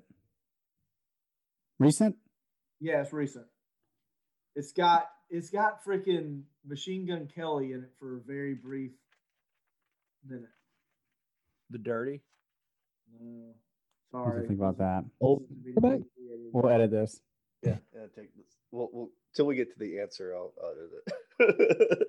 What's the dadgum name of that freaking movie? Machine Gun Kelly. He's in it briefly. So the Ole Miss quarterback? That's what I was saying, yeah. No, it's not that either. It's the one where, like, if you look, it's Bird Box. Oh yeah. Sorry, it was like The Quiet Place, Netflix movie. Yeah, so So Bird Box it's basically like a mix between Waco first half and then Bird Box second half, or at least where they start and they go over and the guy's like looking at the guy's eyes. But I don't know. For me personally, it's not necessarily my genre. But I did think that the first half of the movie I was like, man, this is freaking has a very Waco vibe to it, and I'm interested to see what happens next. And then, well, that's a question I have a little bit later. But Budge, what do you think in terms of? Did you think it? Obviously, this was a movie you picked, so I'm guessing I kind of know the answer to it. But like, how did you think like the sci-fi elements merged with sort of that gritty sort of Western realism that you were talking about previously? So yeah, and I'd like to hit on the neo-Western genre later if we're sticking that to the wheel. Okay. But or at any point, just let me know when you want to talk about it. But you're correct. Like for me, this checked a lot of my boxes. You know, it's got that sort of like Southern Gothic, neo-Western, gritty, almost like a 70s movie, just shoots you off and goes. But then it also mixes the sci-fi. But to me, it's kind of a light sci-fi. You know, it's almost like Close Encounters, where you don't get a lot of detail on the sci-fi element. It just exists. The story, I think, is more about parents trying to say kind of goodbye to their child and doing anything for their family, throwing it all to the wind and caution to go just to help their son. Like I said, you know, I think one of the big themes in Jeff Nichols' movies are people who make decisions out of passion and love, and they pay the price for those decisions. I think you kind of saw this in that movie. You know, they, for whatever reason, they sat back and watched Sam Shepard like take the kid, and they were like, "That's enough. We've had enough." But you know, and like I said, I don't think the sci-fi element is the key to the story. You know, it's just, to me, it's kind of like ancillary. It's a part of it. It just kind of, to me, it's sort of intriguing. Like, I think when first time I watched it, I kind of thought like the kid's reading the comic book in the back, and I thought it was going to be like a superhero origin story, and it wasn't that either. You know? Well, unless somebody really wants to answer that question, I think Budge is sort of moving to what I was getting at for the next question, though, is that like this movie is, like Budge was talking about, it's not really about two different elements. It really is about sort of like the relationship between the kid and his parents, but also it's more about the journey and the chase rather than maybe developing some of the backstory. And the backstory is what Budge is talking about in terms of like where this sort of like supernatural element comes from. So what Budge is maybe getting at is there was like a big focus on this one sort of element in terms of like getting this child to where he belongs. But when you do that one big focus, you might sort of lose focus on some other questions that maybe we have that we want answered. And so maybe what I'd ask everyone is, was there anything that was unresolved in this movie that you really, really wanted to like learn more about? Like Preston, was there something when you were watching this movie going, okay, I mean, I understand the story, but I would really like to know more about this, or this, or Joe, or like Preston, what do you think? For me, it's very simple. I would like to know more about the other world he goes to. Yeah. Like I want to know about these light people. Yeah. I think for me, like that's, although I in a way that I love that, like that touch that Nichols did, because it leaves you kind of wanting more, but at the same time there is, I wouldn't say it's necessarily like resolved, but there is like a bit of closure, because you're like, okay, this being is going back to his home. Alton is going back to like where he's from. Like that's good. You know, like almost like an ET vibe.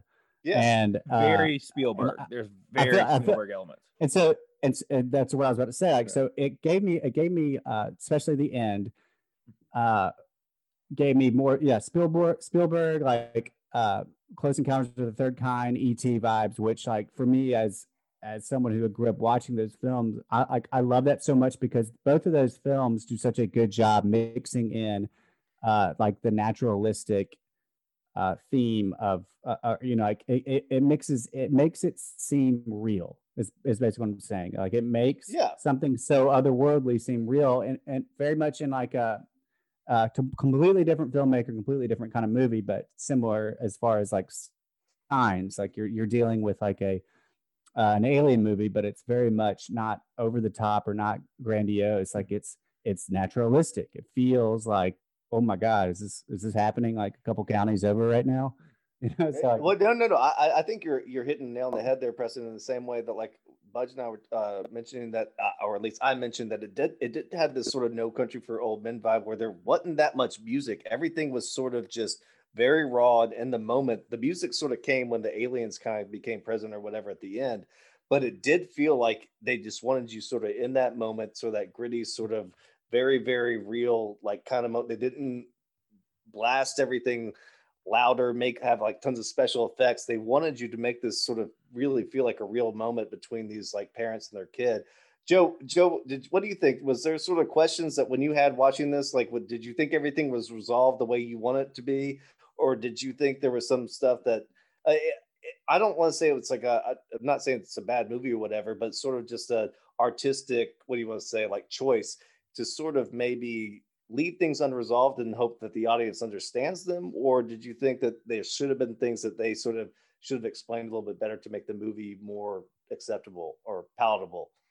With sci-fi movies, I think Budge kind of hit on this when he was talking about whether or not you come into this movie with a carte blanche mindset where you don't have any kind of preconceived notions about where the film is going to go. You kind of think that it could go anywhere, and in the first 15 minutes, each domino of what you think is going to be kind of falls when, okay, you're going to think it's kind of like these crazy white people Christian movie, but then they start chanting out and you're like, oh shit, like this is going to get really weird.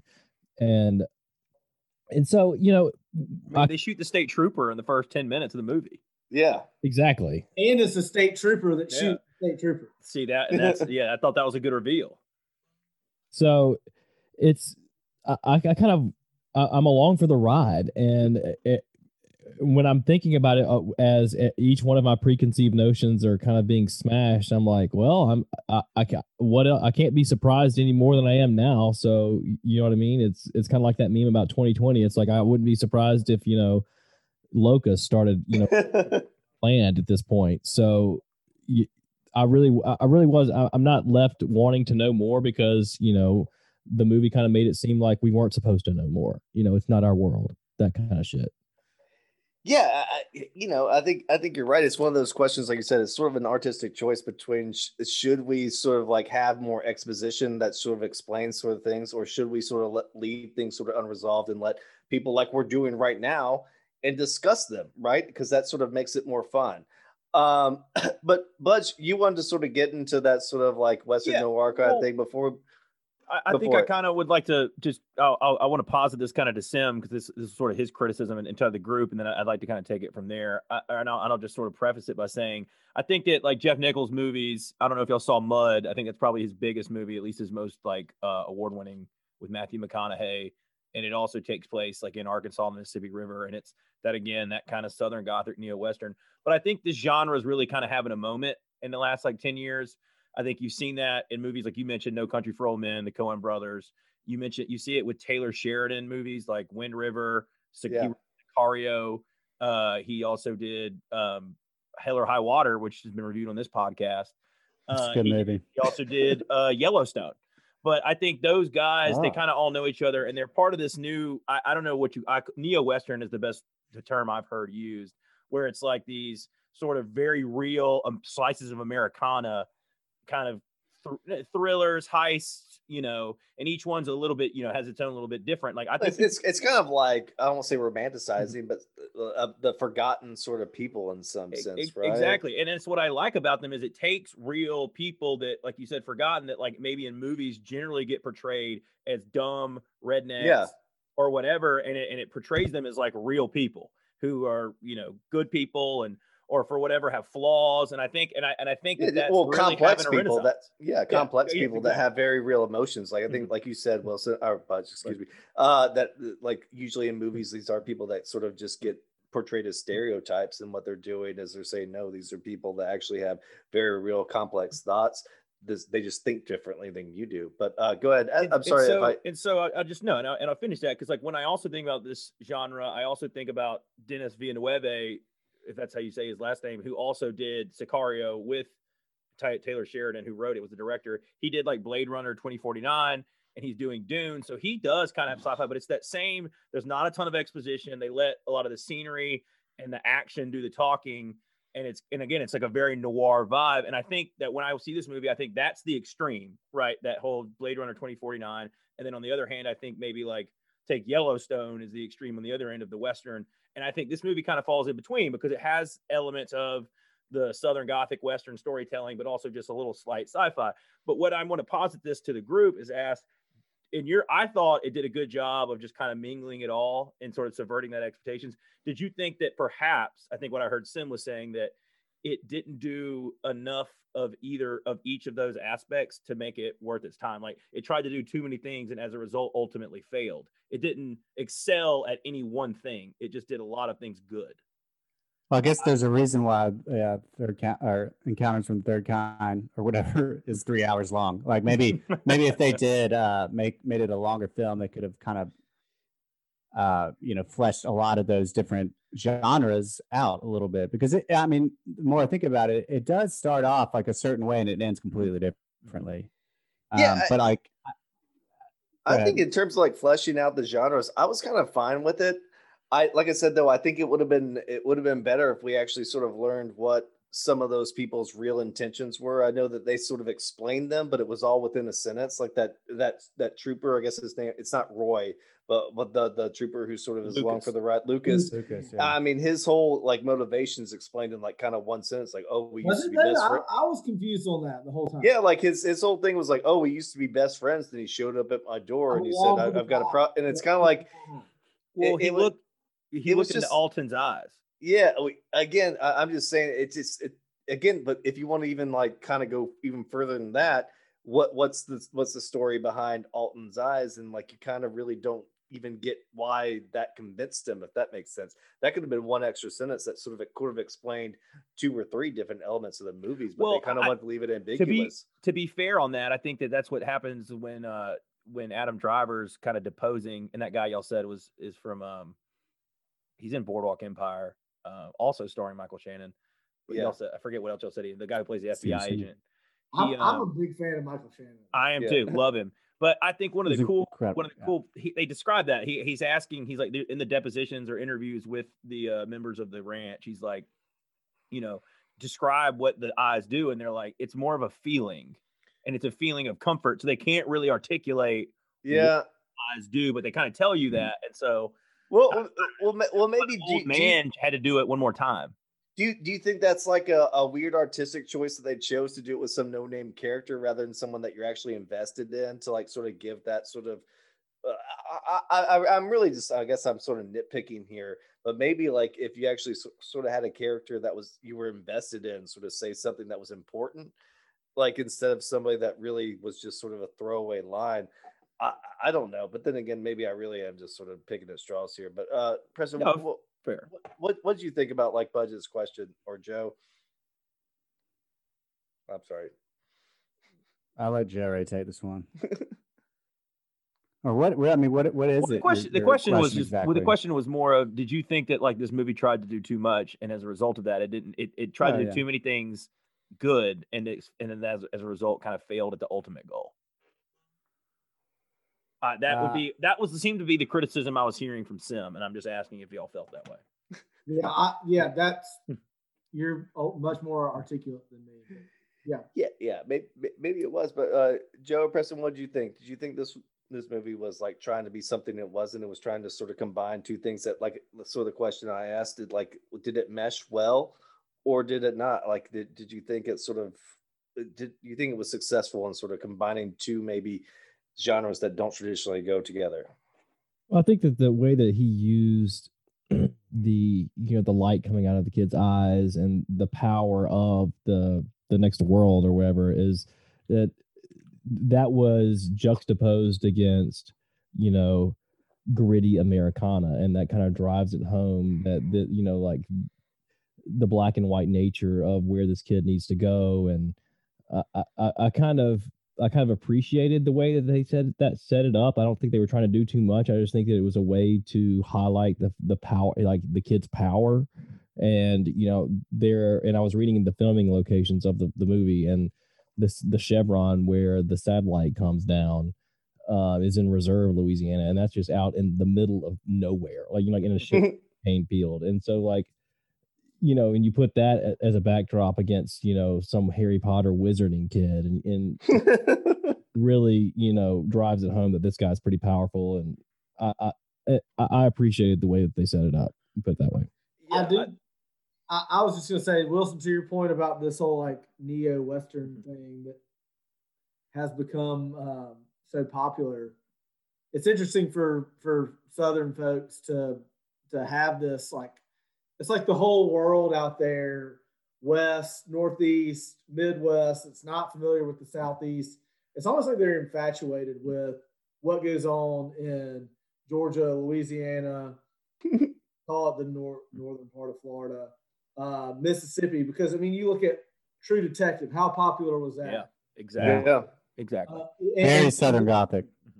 What's that? What? Just a very Southern Gothic. Yeah, it's interesting that it's almost like it is a whole new world to them out there. I would be curious to see how many of the people that have watched this movie have actually been to parts that it took place in.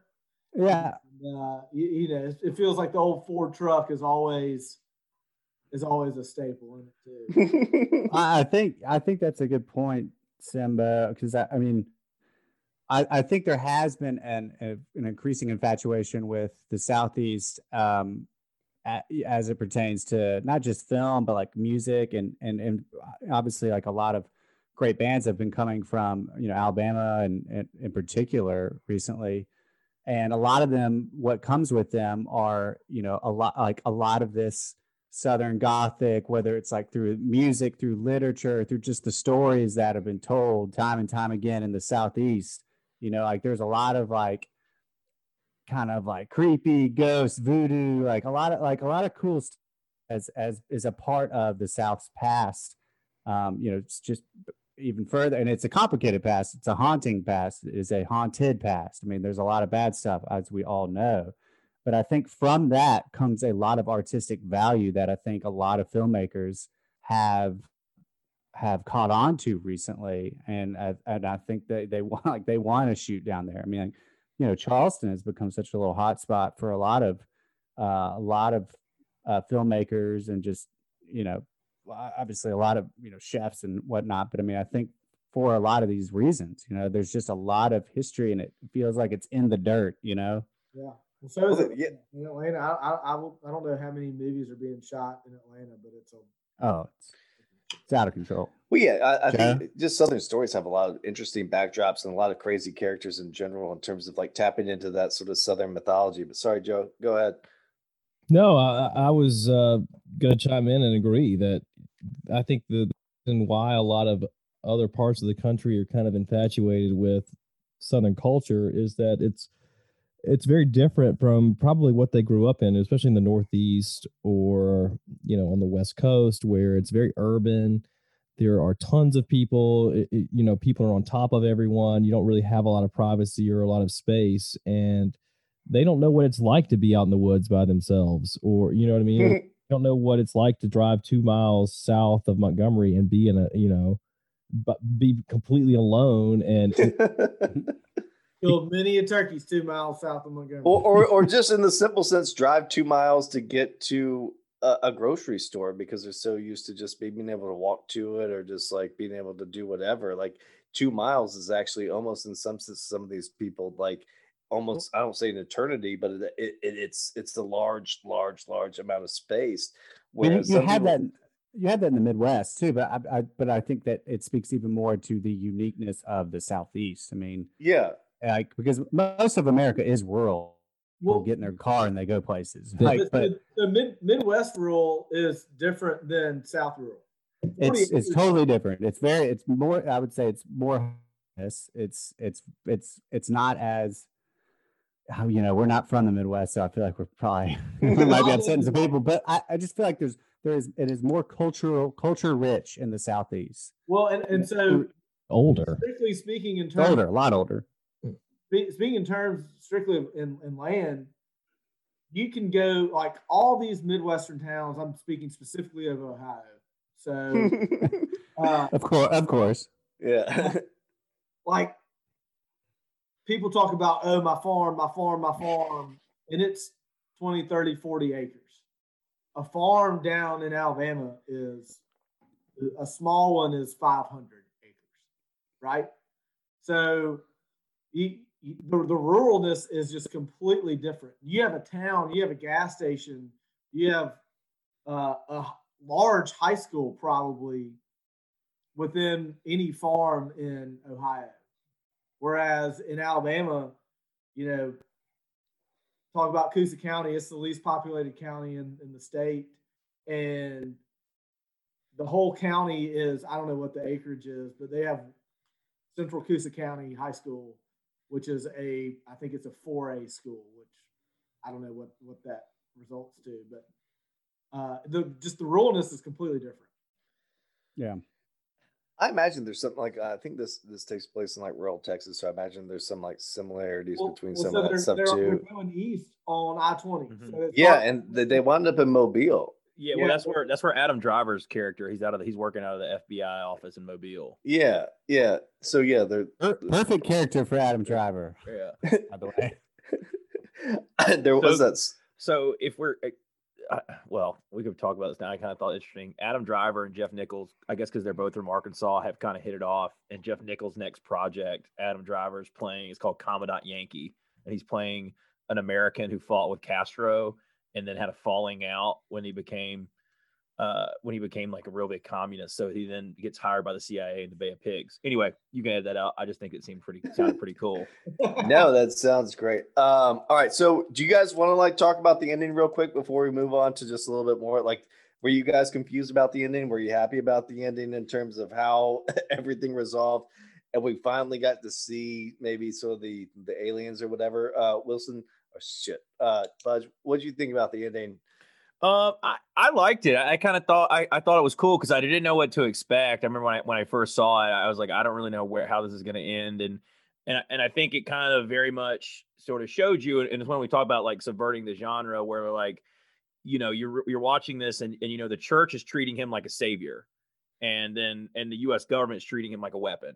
Yeah, and all this family cares about is protecting him. And I think that like, and in that sense, like I didn't know which way it was going to go. Like, was it going to lean more towards he was like a weapon? Because I remember first time I watched it, I wasn't, he's like, I'm going to be okay. Like, he very much might not have been okay. Like he could have died or like he could have blown up the world, but like they were going to do what their child needed to do. Damn the consequences. And I think that's when it ended. I was very satisfied. Like Michael Shannon in jail, Lucas, had shot the state trooper. He was a state trooper, and he was in there being interviewed with him. And I just loved how frank he was being with him. He's like, I don't know. Y'all saw it too. Like, I don't know what you want me to tell you. I'm telling you like it is. And obviously Kirsten Dunst, I thought like at the very end there when she's just looking at Alton as he goes, I thought that was pretty good acting considering she didn't say a word. But like I could just feel like how upset she was, yet just knew it was the right decision. But I liked it. Not everybody, I could see why some people didn't. I thought the acting was fine. Oh, the acting was superb. Yeah, but that to me, like that's what like really, I thought was like one of the best parts of the film. But I guess plot wise, it pretty much resolved itself pretty perfectly, I guess. But did anyone else have any sort of issues maybe with it? Joe, what did you think? Would you like to see maybe the FBI agents confront the aliens and maybe get sort of like shut down, or what did you think there should have been more conflict? No, I think it was they kind of, it almost had like a Muhammad, Jesus Christ kind of feel where he was like to the like his world. So, he kind of tied it up nicely for me. I also liked how like the guys in the oil rig saw like the big future buildings or whatever, like the other world buildings. They were like, God damn, like in the Gulf, Dude, see, I would have loved if they went into the buildings and we kind of like got to check it out. Like what do the toilets look like? Budge has literally like answered. Budge has literally like answered about 3 wheel questions, but here we go. We're gonna go into the wheel here. We're gonna like wrap it up because we've got we're sort of close on time here, but here we go. The number 1 wheel category is some of that sweet eye contact, which we kind of got into. Number 2, comic relief. Number 3, give me some sex appeal. Number 4, follow the aliens. Number 5, awestruck, scared, or horny. 6, I'll be your radio. 7, whammy. 8, let's make a deal. Or 9, take me to the river. And 10, respin. Here we go. We're gonna do 3 of these just because we don't have too much time here. All right, number 2, comic relief. So I don't mean to say this in a cruel way, but this may have been one of the least funny movies I've ever watched. Hardly any moments of levity besides Adam Driver's one sort of like joke about the handcuffs. So would you have ever, like, where would you have placed maybe some jokes? How would you have lightened it up a little bit? Budge, what do you think? How would you have maybe lightened it up just a little bit, maybe like a few jokes of comic relief? Because this was a bit of a heavy movie. Well, I think that what I would have done is I would have done two things. I think I would have used Alton as the kid to make some sort of like humorous, like kid observations or references. The right? goggles like stuff could have been funny. Yeah, exactly. And they didn't lean into it at all. Yeah. I also thought that like Lucas was a really good character. And I thought that because somebody who wasn't in the church, like everybody involved in that church was so damn serious. Yeah. And he like wasn't, right? So I kind of thought he could, like, one of the, he always gets there when he gives the kid the comic book, and the guy's like, he's like, man, reading's reading. Like, and he starts talking with Elton about Superman. He's like, what's kryptonite? Because, the kid's been on like a religious, plantation ranch for 8 years. No, I don't say the kid has. The kid has never seen a comic. So when Lucas gives him the comic, he's like, what's kryptonite? And he's like, oh, that's what'll kill Superman. Like that could have been a funnier exchange. It was a good exchange. Does that make any sense in that way? That I think you could have used that for some levity. What do you think? Anybody else have any ideas in terms of like how you could have maybe just made it a little bit funnier? Because this movie was just so like, maybe I don't want to say dark, because it wasn't dark. It just was sort of just, it was serious. It was serious. It's a thriller. I mean, it's a thriller. Yeah. What do you think, Joe? Do you think like you could like probably spill in a joke? Use your sweet brain to spill in a joke here. They could have definitely done something with the kid's powers to like fuck something in a funny way. Like somebody gets act with a piece of a satellite or something. It was like, oh my God, look out! Yeah. Look out, man. Yeah. Or they could have just like bought something at the gas station, like a Coke, and the kid's like eye like cuts the Coke off and it spills all over someone's like paint. I mean, that's so stupid and like whatever. But it's like it could just made like the whole situation a little bit lighter. Yeah, you're basically saying like, I mean, he's a young kid, even with these powers, he probably didn't have greatest control over them. Like just zapping things left and right accidentally, and I will say, like, to what Budge was saying, I think if there had been some comedy or some comic relief, I think it would have come through Luke, the character of Lucas, because I thought, him he's in such a unique, odd position. All of a sudden, you got your old friend and his son coming up to your house and being like, "Yo, check out my son's eyeballs."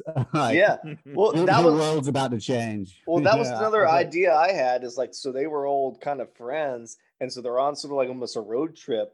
They could have had, so like when the radio was put, that was maybe kind of funny when the kid was doing the Spanish thing, but they could have had some like old song, some like old song or something. And they like a little, any type of sing song type of thing is kind of funny just to lighten it up, where everyone's singing some song they hear on the radio or something. I don't know. It's just like, it just, this movie was so almost, I was just looking for something to laugh at and I really couldn't find it. All right. We're going to move on. Hold on. One of the things I laughed at, and this wasn't supposed to be funny, was that 99 Isuzu Rodeo. Like, just seeing that car just like took me back. I was like, I have not seen that car, but I used to see a million of them. What's that? It's like Burns Patterson's, but it was black. Yeah. Oh, shit. All right, we're going to move on to Give Me Some Sex Appeal. So this actually is a follow-up on the other question, so it's nice that it rebounded on it. So just like this wasn't funny, this may have been like the least sexy movie of all time as well. How would you have spiced things up, Sim? Like Kirsten Dunst was in this, but she looked so homely and so kind of maybe motherly. Would you have like added some maybe relationship stuff? Like this was a divorced couple kind of. Would you have sort of added some sexual attention to it? What would you have done? Well, yeah. I'm going to sex it up a little bit. You still Kirsten Dunst since the Spider-Man days has really, kind of done it for me. Dunst it for you? What about the virgin suicides? You got to think that there's going to be some rebound sex in there when they get home to mama, Yeah. So that would have spiced it up for me. And that's another element for comic relief, like the Roy and Kirsten Dunst get together, and the little kid's never maybe seen that. And he kind of walks in and like his eyes blow up or something like that, and then we're all laughing. We're peeing our pants, but it's still a serious movie. But like whatever. But go ahead, sorry. And then I was just gonna say the Branch Davidians, or whatever the hell you want to call the people that are in the ranch. Yeah. Ranch Davidians. Preston, I was almost about to say that. That was good. Obviously, they're all wearing like the freaking pilgrim clothes. I don't know. Does every freaking cult in Texas have to be just anti-sex? Maybe we have a sex cult. Yeah, no, dude, they could have had some like. Those are the ones out here, Sam. There could have been like an orgy in his office, literally in the opening scene. To be honest, because like that's what happens in sort of cults. Like, oh my God, we're talking about trying to find this kid, but two women could have been making out, and dude, who knows? But they really could have. They could have jazzed. They could have jazzed this movie up, and maybe they don't even have to be making out. Like maybe on the bus ride when the buses are packed, women are sitting in other women's laps. Just make it subtle. I like how Sim's coming up with like subtle ideas. Like something. Yeah. Give me something to think about, damn it. Yeah. They look so funny too. Like the women, they look like Mormon fundamentalists you always see on TV, like Dateline and Expose. Yeah. But when they're like get up off the gym, like off the bleachers, the wooden bleachers, and they're walking, they're all wearing the really long dress with the white socks and the white New Balances and like their hair and the ponytail. I actually started laughing. I was like, they had white New Balances on? Yes. There's like a scene where they're all walking, all the women. Yeah. All the women had dad shoes. They're all white and white socks. What do you think, Joe? Would you have sexed this movie up a little bit, or did you like it the way it was? You definitely had some opportunities to sex it up. I mean, your death experiences, I thought that was prime time for sexy time. Oh yeah, absolutely. I think, like I said, the prime moment was we're reconnecting. One woman left the church. This guy's back. He brought the kid back. That's ultimate. Hey, babe, I did what you wanted. Let's do this now. And nothing happened. I brought your child back, and I can't get nothing from it. There should have been something going on, like I said, and that could have answered the two previous questions. Like I said, the kid could have been like, oh, and done something really funny. Who knows? Anyways, we're going to do one more question, then we're going to rate the movie, and then we're going to close it out. Here we go. Follow the aliens. Kirsten Dunst's character witnesses the whole event of her son joining the aliens. If you were in her shoes, would you have tried to join with him, follow them, or would you have just stayed and watched and waved as he went goodbye to summer camp? Joe, what do you think? Would you, if you had a kid joining aliens, what do you think? I know there's some bad context here, but what do you think would have happened with you? I'm just gonna have to let the kid go to the end. Couldn't agree more. Peace out, kid. That's a risky play there. You don't know what's gonna happen when they I guess you're zoom you to the new world. You might lose your intestines or something. Yeah, if you're Kirsten Dunst, I guess you go, whatever. I can get pregnant again, have another one. If I join, I might never ever come back. So it's basically maybe that's the hedge. But also, you can't see these people, these white people. I mean, do you really want to be walking around with a bunch of fluorescent lights? I guess I don't. But you might you might thinking in the back of your brain, if I walk through that sort of shadow of death, I might turn into them. What do you think, Budge? Would you have walked into that sphere, or would you just let it happen? I guess I probably would have handled it very differently from the get-go than Michael Shannon and Kirsten Dunst did. I felt like they gave way too much faith in the fact that the kid was going to be like, I'm going to be fine. He's like, I think I'm supposed to be with these people. Yeah. You're fucking 8. You could be wrong. What if they're just trying to kidnap you and it's this big plot? Boy, and I just gave my kid away. I'd be up there all right, let's do my due diligence, guys. Let's tell me what's up. I need a little more detail on this before I hand over my kid. Well, that's sort of one of those questions too, where there's at one point he says the only thing I've ever believed in is Alton, and he's gone, and you're kind of the only thing you've ever believed in is a 7-year-old kid. I understand. Well, keep in mind he was the savior on the ranch. Yeah, Point of the also, think about how big of a pain in the ass it would be to raise that kid. Like the government and the church is coming after you all the Yeah. time. Sim, Yeah, just go. Just go. What do you say, Yeah. Joe? Just free me from this burden of your fucking superpowers. It's not like you're making me any money. Just get the fuck out of here. Or get me hot chicks. That's the fuck out. Yeah. Like, dude, I'm out. We're running out of gas driving you around every fucking state. Yeah, it's like maybe as a teenager I could like monetize your shit, but it's not worth like the 10 years of waiting until I can do it. Goddamn out. You think you'd at least get me a condo in Panama City Beach? here. All right, so we'll move on to rating the movie and then we'll wrap this up. So, Sim, what'd you think? Out of 25, what would you give the acting for Midnight Special? I'll give 21 for acting. Okay. Budge, it's your movie. Yeah, I give the acting a 23. I thought it was excellent all around. I think Adam Driver was good. I thought Michael Shannon just knocked it out of the park. I think he does in a lot of these movies. I really also was really impressed with Joel Edgerton's American accent, considering he's Australian, the guy who played Lucas. Yeah, You he's could have really told me good. that boy was born in East Texas, and I would have believed you, Yeah. I think, I thought- and like I've said this before, I think Kirsten Dunst did a great job with not saying anything. I think that last scene where Elton's leaving and she doesn't say a word, just the looks on her face, and you just kind of I know exactly how she feels. Like if she doesn't say a word, I thought that was really good. What do you think, Joe? Out of 25, how do you think the acting was? Yeah, I'm gonna echo a lot of what Wilson said. Who was what was the Australian guy's name? Was it Joel Edgerton. Joel Edgerton, yeah. Yeah, I mean, for him being a poor man's Jeremy Renner, I thought his American accent was fantastic. It was not grating at all. So I'm going to give it a 23, Michael Jordan. Preston? I also am going to give it a 23. Joel Edgerton is a great actor and writer and director.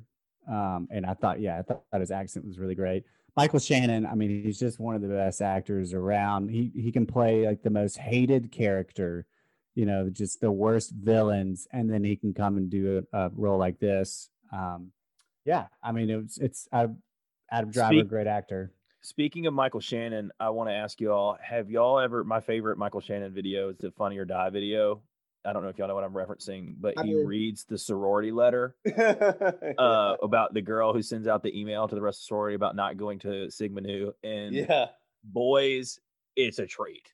Yeah, it's Michael very, very Shannon has funny. become one of my favorite actors because of that. Yeah, like he's one. He is probably my favorite American actor, like in right now, and that's a huge reason.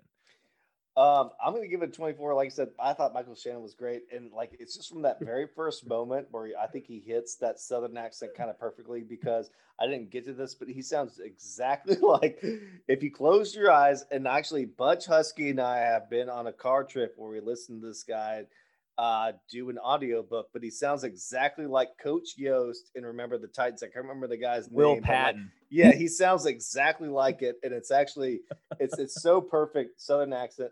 So I'm giving him a 24. All right, so we're going to move on to characters. Sim, what do you think? Do you think the characters were great? Do you think they were well thought out? Do you think they were well expressed? What do you think? I'm going to go with very middle of the road here. I thought they were fine. 19. I do think what took it down for me is I just can't get past the sci-fi. I'm sorry. Yeah. All right, Budge, what do you think? Do you think they're well developed? Yeah, I thought these characters were good. I think they're like, maybe Alton wasn't fleshed out enough, but that's kind of the point. But I thought that that they were all kind of well-rounded people. I thought they were really interesting too. Like, and also there are a lot of clues there to the characters that I saw on second watch. Like, take Joel Edgerton, Lucas's character, when he shoots that trooper, I was shocked the first time, but it on second, you find out like not till like 2/3 of the movie later when Kirsten Dunst asks him, "What do you do?" He's like, "I'm a state trooper." You're like, "What?"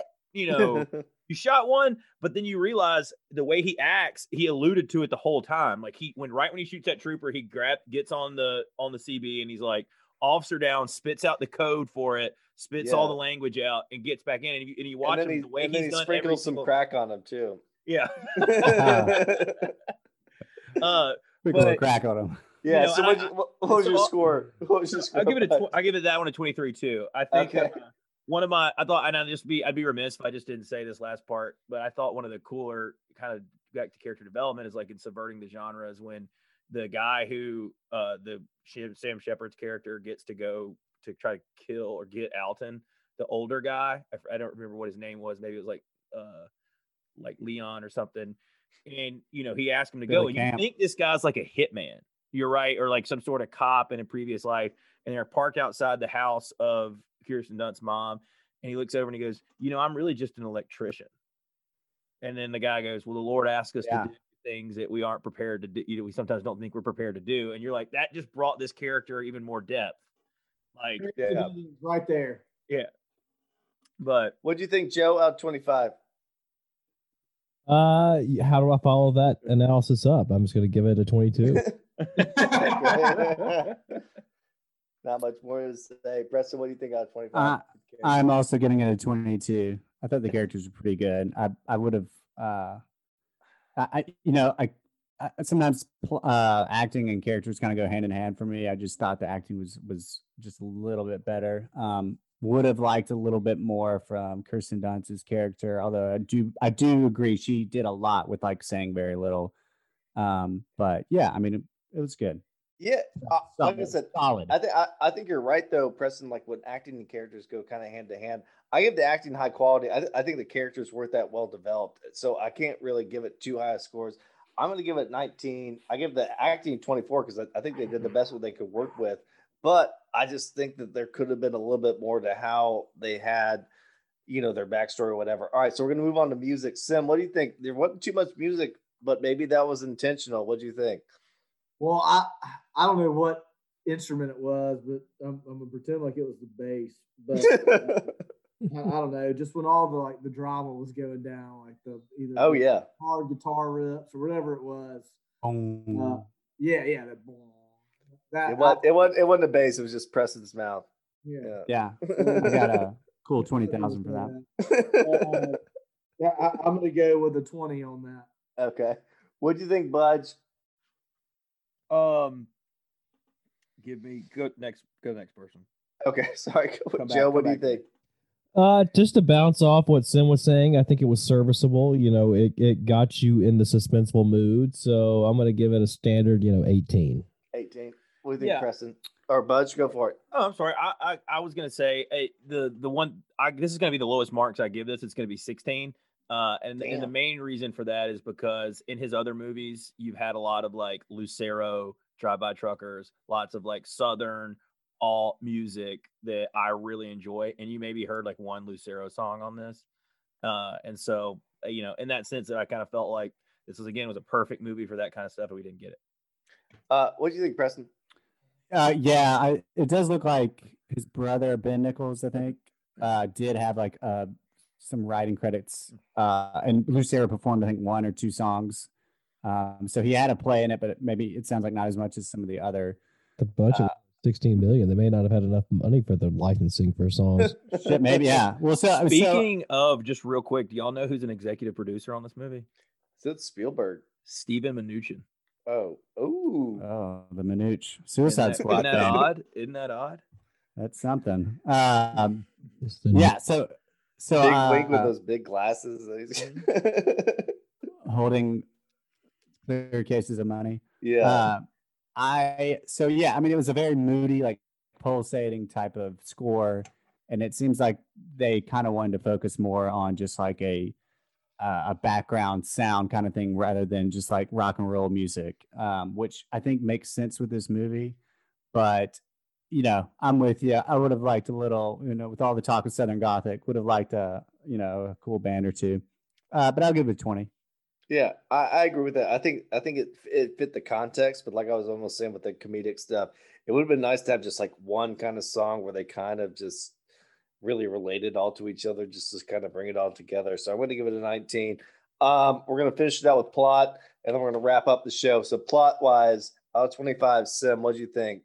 Did this movie's plot grip you and keep you till the end? Ah, man. Sci-Fi Sim. That's what they call him, yeah. Yeah, that's what they call me down the list. I don't know if Budge is going to love it, but I'm giving it a 15. Oh. Budge, breaking out the brass knuckles here. What do you think? You want to slap Sim in the face? No, it's a lot of personal taste. Like I give the plot a 20. It's lower than what I gave the acting and the characters, just because, I personally would kind of like to see some stuff a little more fleshed out. But at the same time, I understand that that's kind of what they're going for. Like a lot of good sci-fi takes something that's like a nugget of truth and then like teases it out to the extreme. And I think you kind of saw that, where the kid is born into like this kind of church, and like that makes sense that a kid who has these kind of weird powers, who's born in church, gets turned into this sort of savior figure, right? Like if he'd been born somewhere else, like in an army family, they might have turned him into a weapon. I just think like anything that's got that like semblance of just slight bit of truth makes a good sci-fi, and I think you see it in like E.T. and stuff too. And so I think it did a pretty good job with it. So in that sense, I get it with 20. What do you think? What do you think, Joe? Out of 25, your plot score. I'm gonna knock it a little bit because I thought they missed some opportunities to really hammer home, the gravity of the situation, of the forces that they were running from. I think that to be kind of a suspense thriller sci-fi movie, that they really didn't lay out the stakes at hand. Like this was, the world was going to blow up or something, that if this kid didn't make it to this date, that sort of thing. So in light of that, I'm going to give it a 19. Okay. Preston, wrap it up before yeah. And I mean, I think there's still a little bit left to be desired towards the end there. Even though I did think it was kind of, and I liked whether or not it was intentional, like paying homage to kind of like E.T. like film. But yeah, I mean, it was good. I enjoyed it. I'm just going to give it a 20. Okay. I'm going to give it around 20 as well. Like I said, you try, at 20 out of 25. I really don't know. It's sometimes you have to like take these things within context and sort of think about them, and sort of a writing context as well. I thought it achieved its purpose, but there could have been a little bit more. But we're going to add a little bit more to this before we finish this out. Since this was the Iron Bowl special, I didn't tell all these people beforehand. We're going to give our score predictions for the Iron Bowl, and then we're going to wrap it up. So, Sim, your score prediction for the Iron Bowl, go for it. What do we win? What? What do we win? You can come back and pick a movie. Yeah, I guess you win recognition. I don't know, but we don't actually have a prize on hand. Well, we can settle that later. All right, so I'm gonna give you two scores. I'm gonna give you an optimistic score, which would be, let's say, Iron Bowl always feels weird. I'm gonna say 34-31 Auburn. Okay. And then 49-17 Alabama. All right, Budge. You really hedged your bets there. Go ahead, Budge. What do you think? I'm going to predict it's a 42-10 Alabama victory. Damn. He's going all in Alabama. All right, Preston, what do you think? I'm the forever optimist. I'm really believing in my boy Kevin. Do we lose him? We lost Preston. I think he was going to say Kevin Steele. I think he was going to say Kevin Steele. All right. Preston went bye-bye here. All right, Joseph, or do we wait and edit this out? I guess we got to wait because we don't want to like Preston like jump back into Joe's. Whenever this is going to come back in, yeah. The fact that he's frozen is making me laugh. Like this could be like some performance art piece. This could be like the ultimate score piece where he's like giving the best. If he all of a sudden starts moving, moves his head to the left, is like, I got you. Am I the only one that thinks he's been skipping all night? He has a little bit, yeah. Yes. Can y'all hear me? Fine? Yeah, no, everyone's fine. Yeah, I don't know about me, but I feel like Joe's been going in and out, like some, like, it's like a slight bit of delay. I think it's fine. No, I think it's been solid. Out of curiosity, though, did any of y'all just like struggle to finish this movie? No, I loved it. I watched it twice. I'm gonna piss real quick because Preston's out. I'm coming back. I figured the reason I for what it's worth, Sim, I was like, I don't know how much Sim's gonna love this one, but I was like, I think he'll appreciate like the like Western swagger to it, like you know what I mean, like the whole it starts out he shoots that trooper and they got a bunch of guns and it takes place in like Louisiana, Alabama, Mississippi, Florida. No, I appreciated that, and I appreciated the Iron Bowl thing. Yeah. Well, dude, that's one of our best bits. Like when that thing was going, I was like, Matthew kept being like tighten up. I'm like, this is gold, bro. Like we are firing off at all cylinders here. Like fuck the movie. Dude, I do think like make this a podcast. Even better than the fucking what was that terrible movie we reviewed the first time it didn't get recorded? Eurovision. I wouldn't say that. I think this one might be better. All right, so Preston seems like he's back. All right, let's note where this come back in. Yeah. So 9 o'clock. Here we go. 2 minutes of delay from Preston, so you owe us 2 minutes of your time. All right, so do I need to go again? Yeah. You have to. You gotta go. All right, so we're gonna go to Preston here with your picks for how the Iron Bowl is gonna go out. Go ahead, Preston. What's the score? Yes, the forever optimist that I am. I'm really banking on my boy Kevin Steele and the O to keep clicking. So I'm going with 38-37. Let's go, Tigers. Let's go. Joe, I think you're going to have a different score for us. What do you think? All right. I think this game is going to come down to Bo Nix. And like a tale of two cities, Bo Nix is a best of times and is a worst of times, whether or not he's playing at home or on the road. And when he's on the road, he turns into Blow Dix. And when that happens, it's not good. He's got like 2 interceptions and 7. I mean, he's got 2 touchdown passes, 7 interceptions. So when he comes into Bryant-Denny, I'm looking for Bama to be pissed off from last year. I think it's going to be around, a 45-21, 45-18 game. So put me down 45-21. Bama. Okay. I'm not the optimist like Preston and Sim are. I can't see this being a win. As much as I really, really want to, man, and I love Tank Bigsby. First of all, Tank Bigsby is probably the best player on the field for either team, if I'm going to be completely honest. He's for every single player. But I think Bama's got the better coach. Matthew's going to go with 38-27 in the Alabama favor. I'm sorry that I'm going to have to go against Auburn Tigers. All right, so we're going to move on. That was our. I would like to request that we play whoever gets closest here. Sim gets to pick a movie outside of the turn. and Sim, if he wins, gets to come back on whatever movie he wants. Sim gets to come back whenever he wants. That's true. I'm just saying. Let's just this is a message to choose. Yeah. Whenever we don't have somebody else on, Sim can come back whenever. He's always a featured guest, welcome guest. So next week, what we're gonna do is we're moving on to Joe Fine's next pick.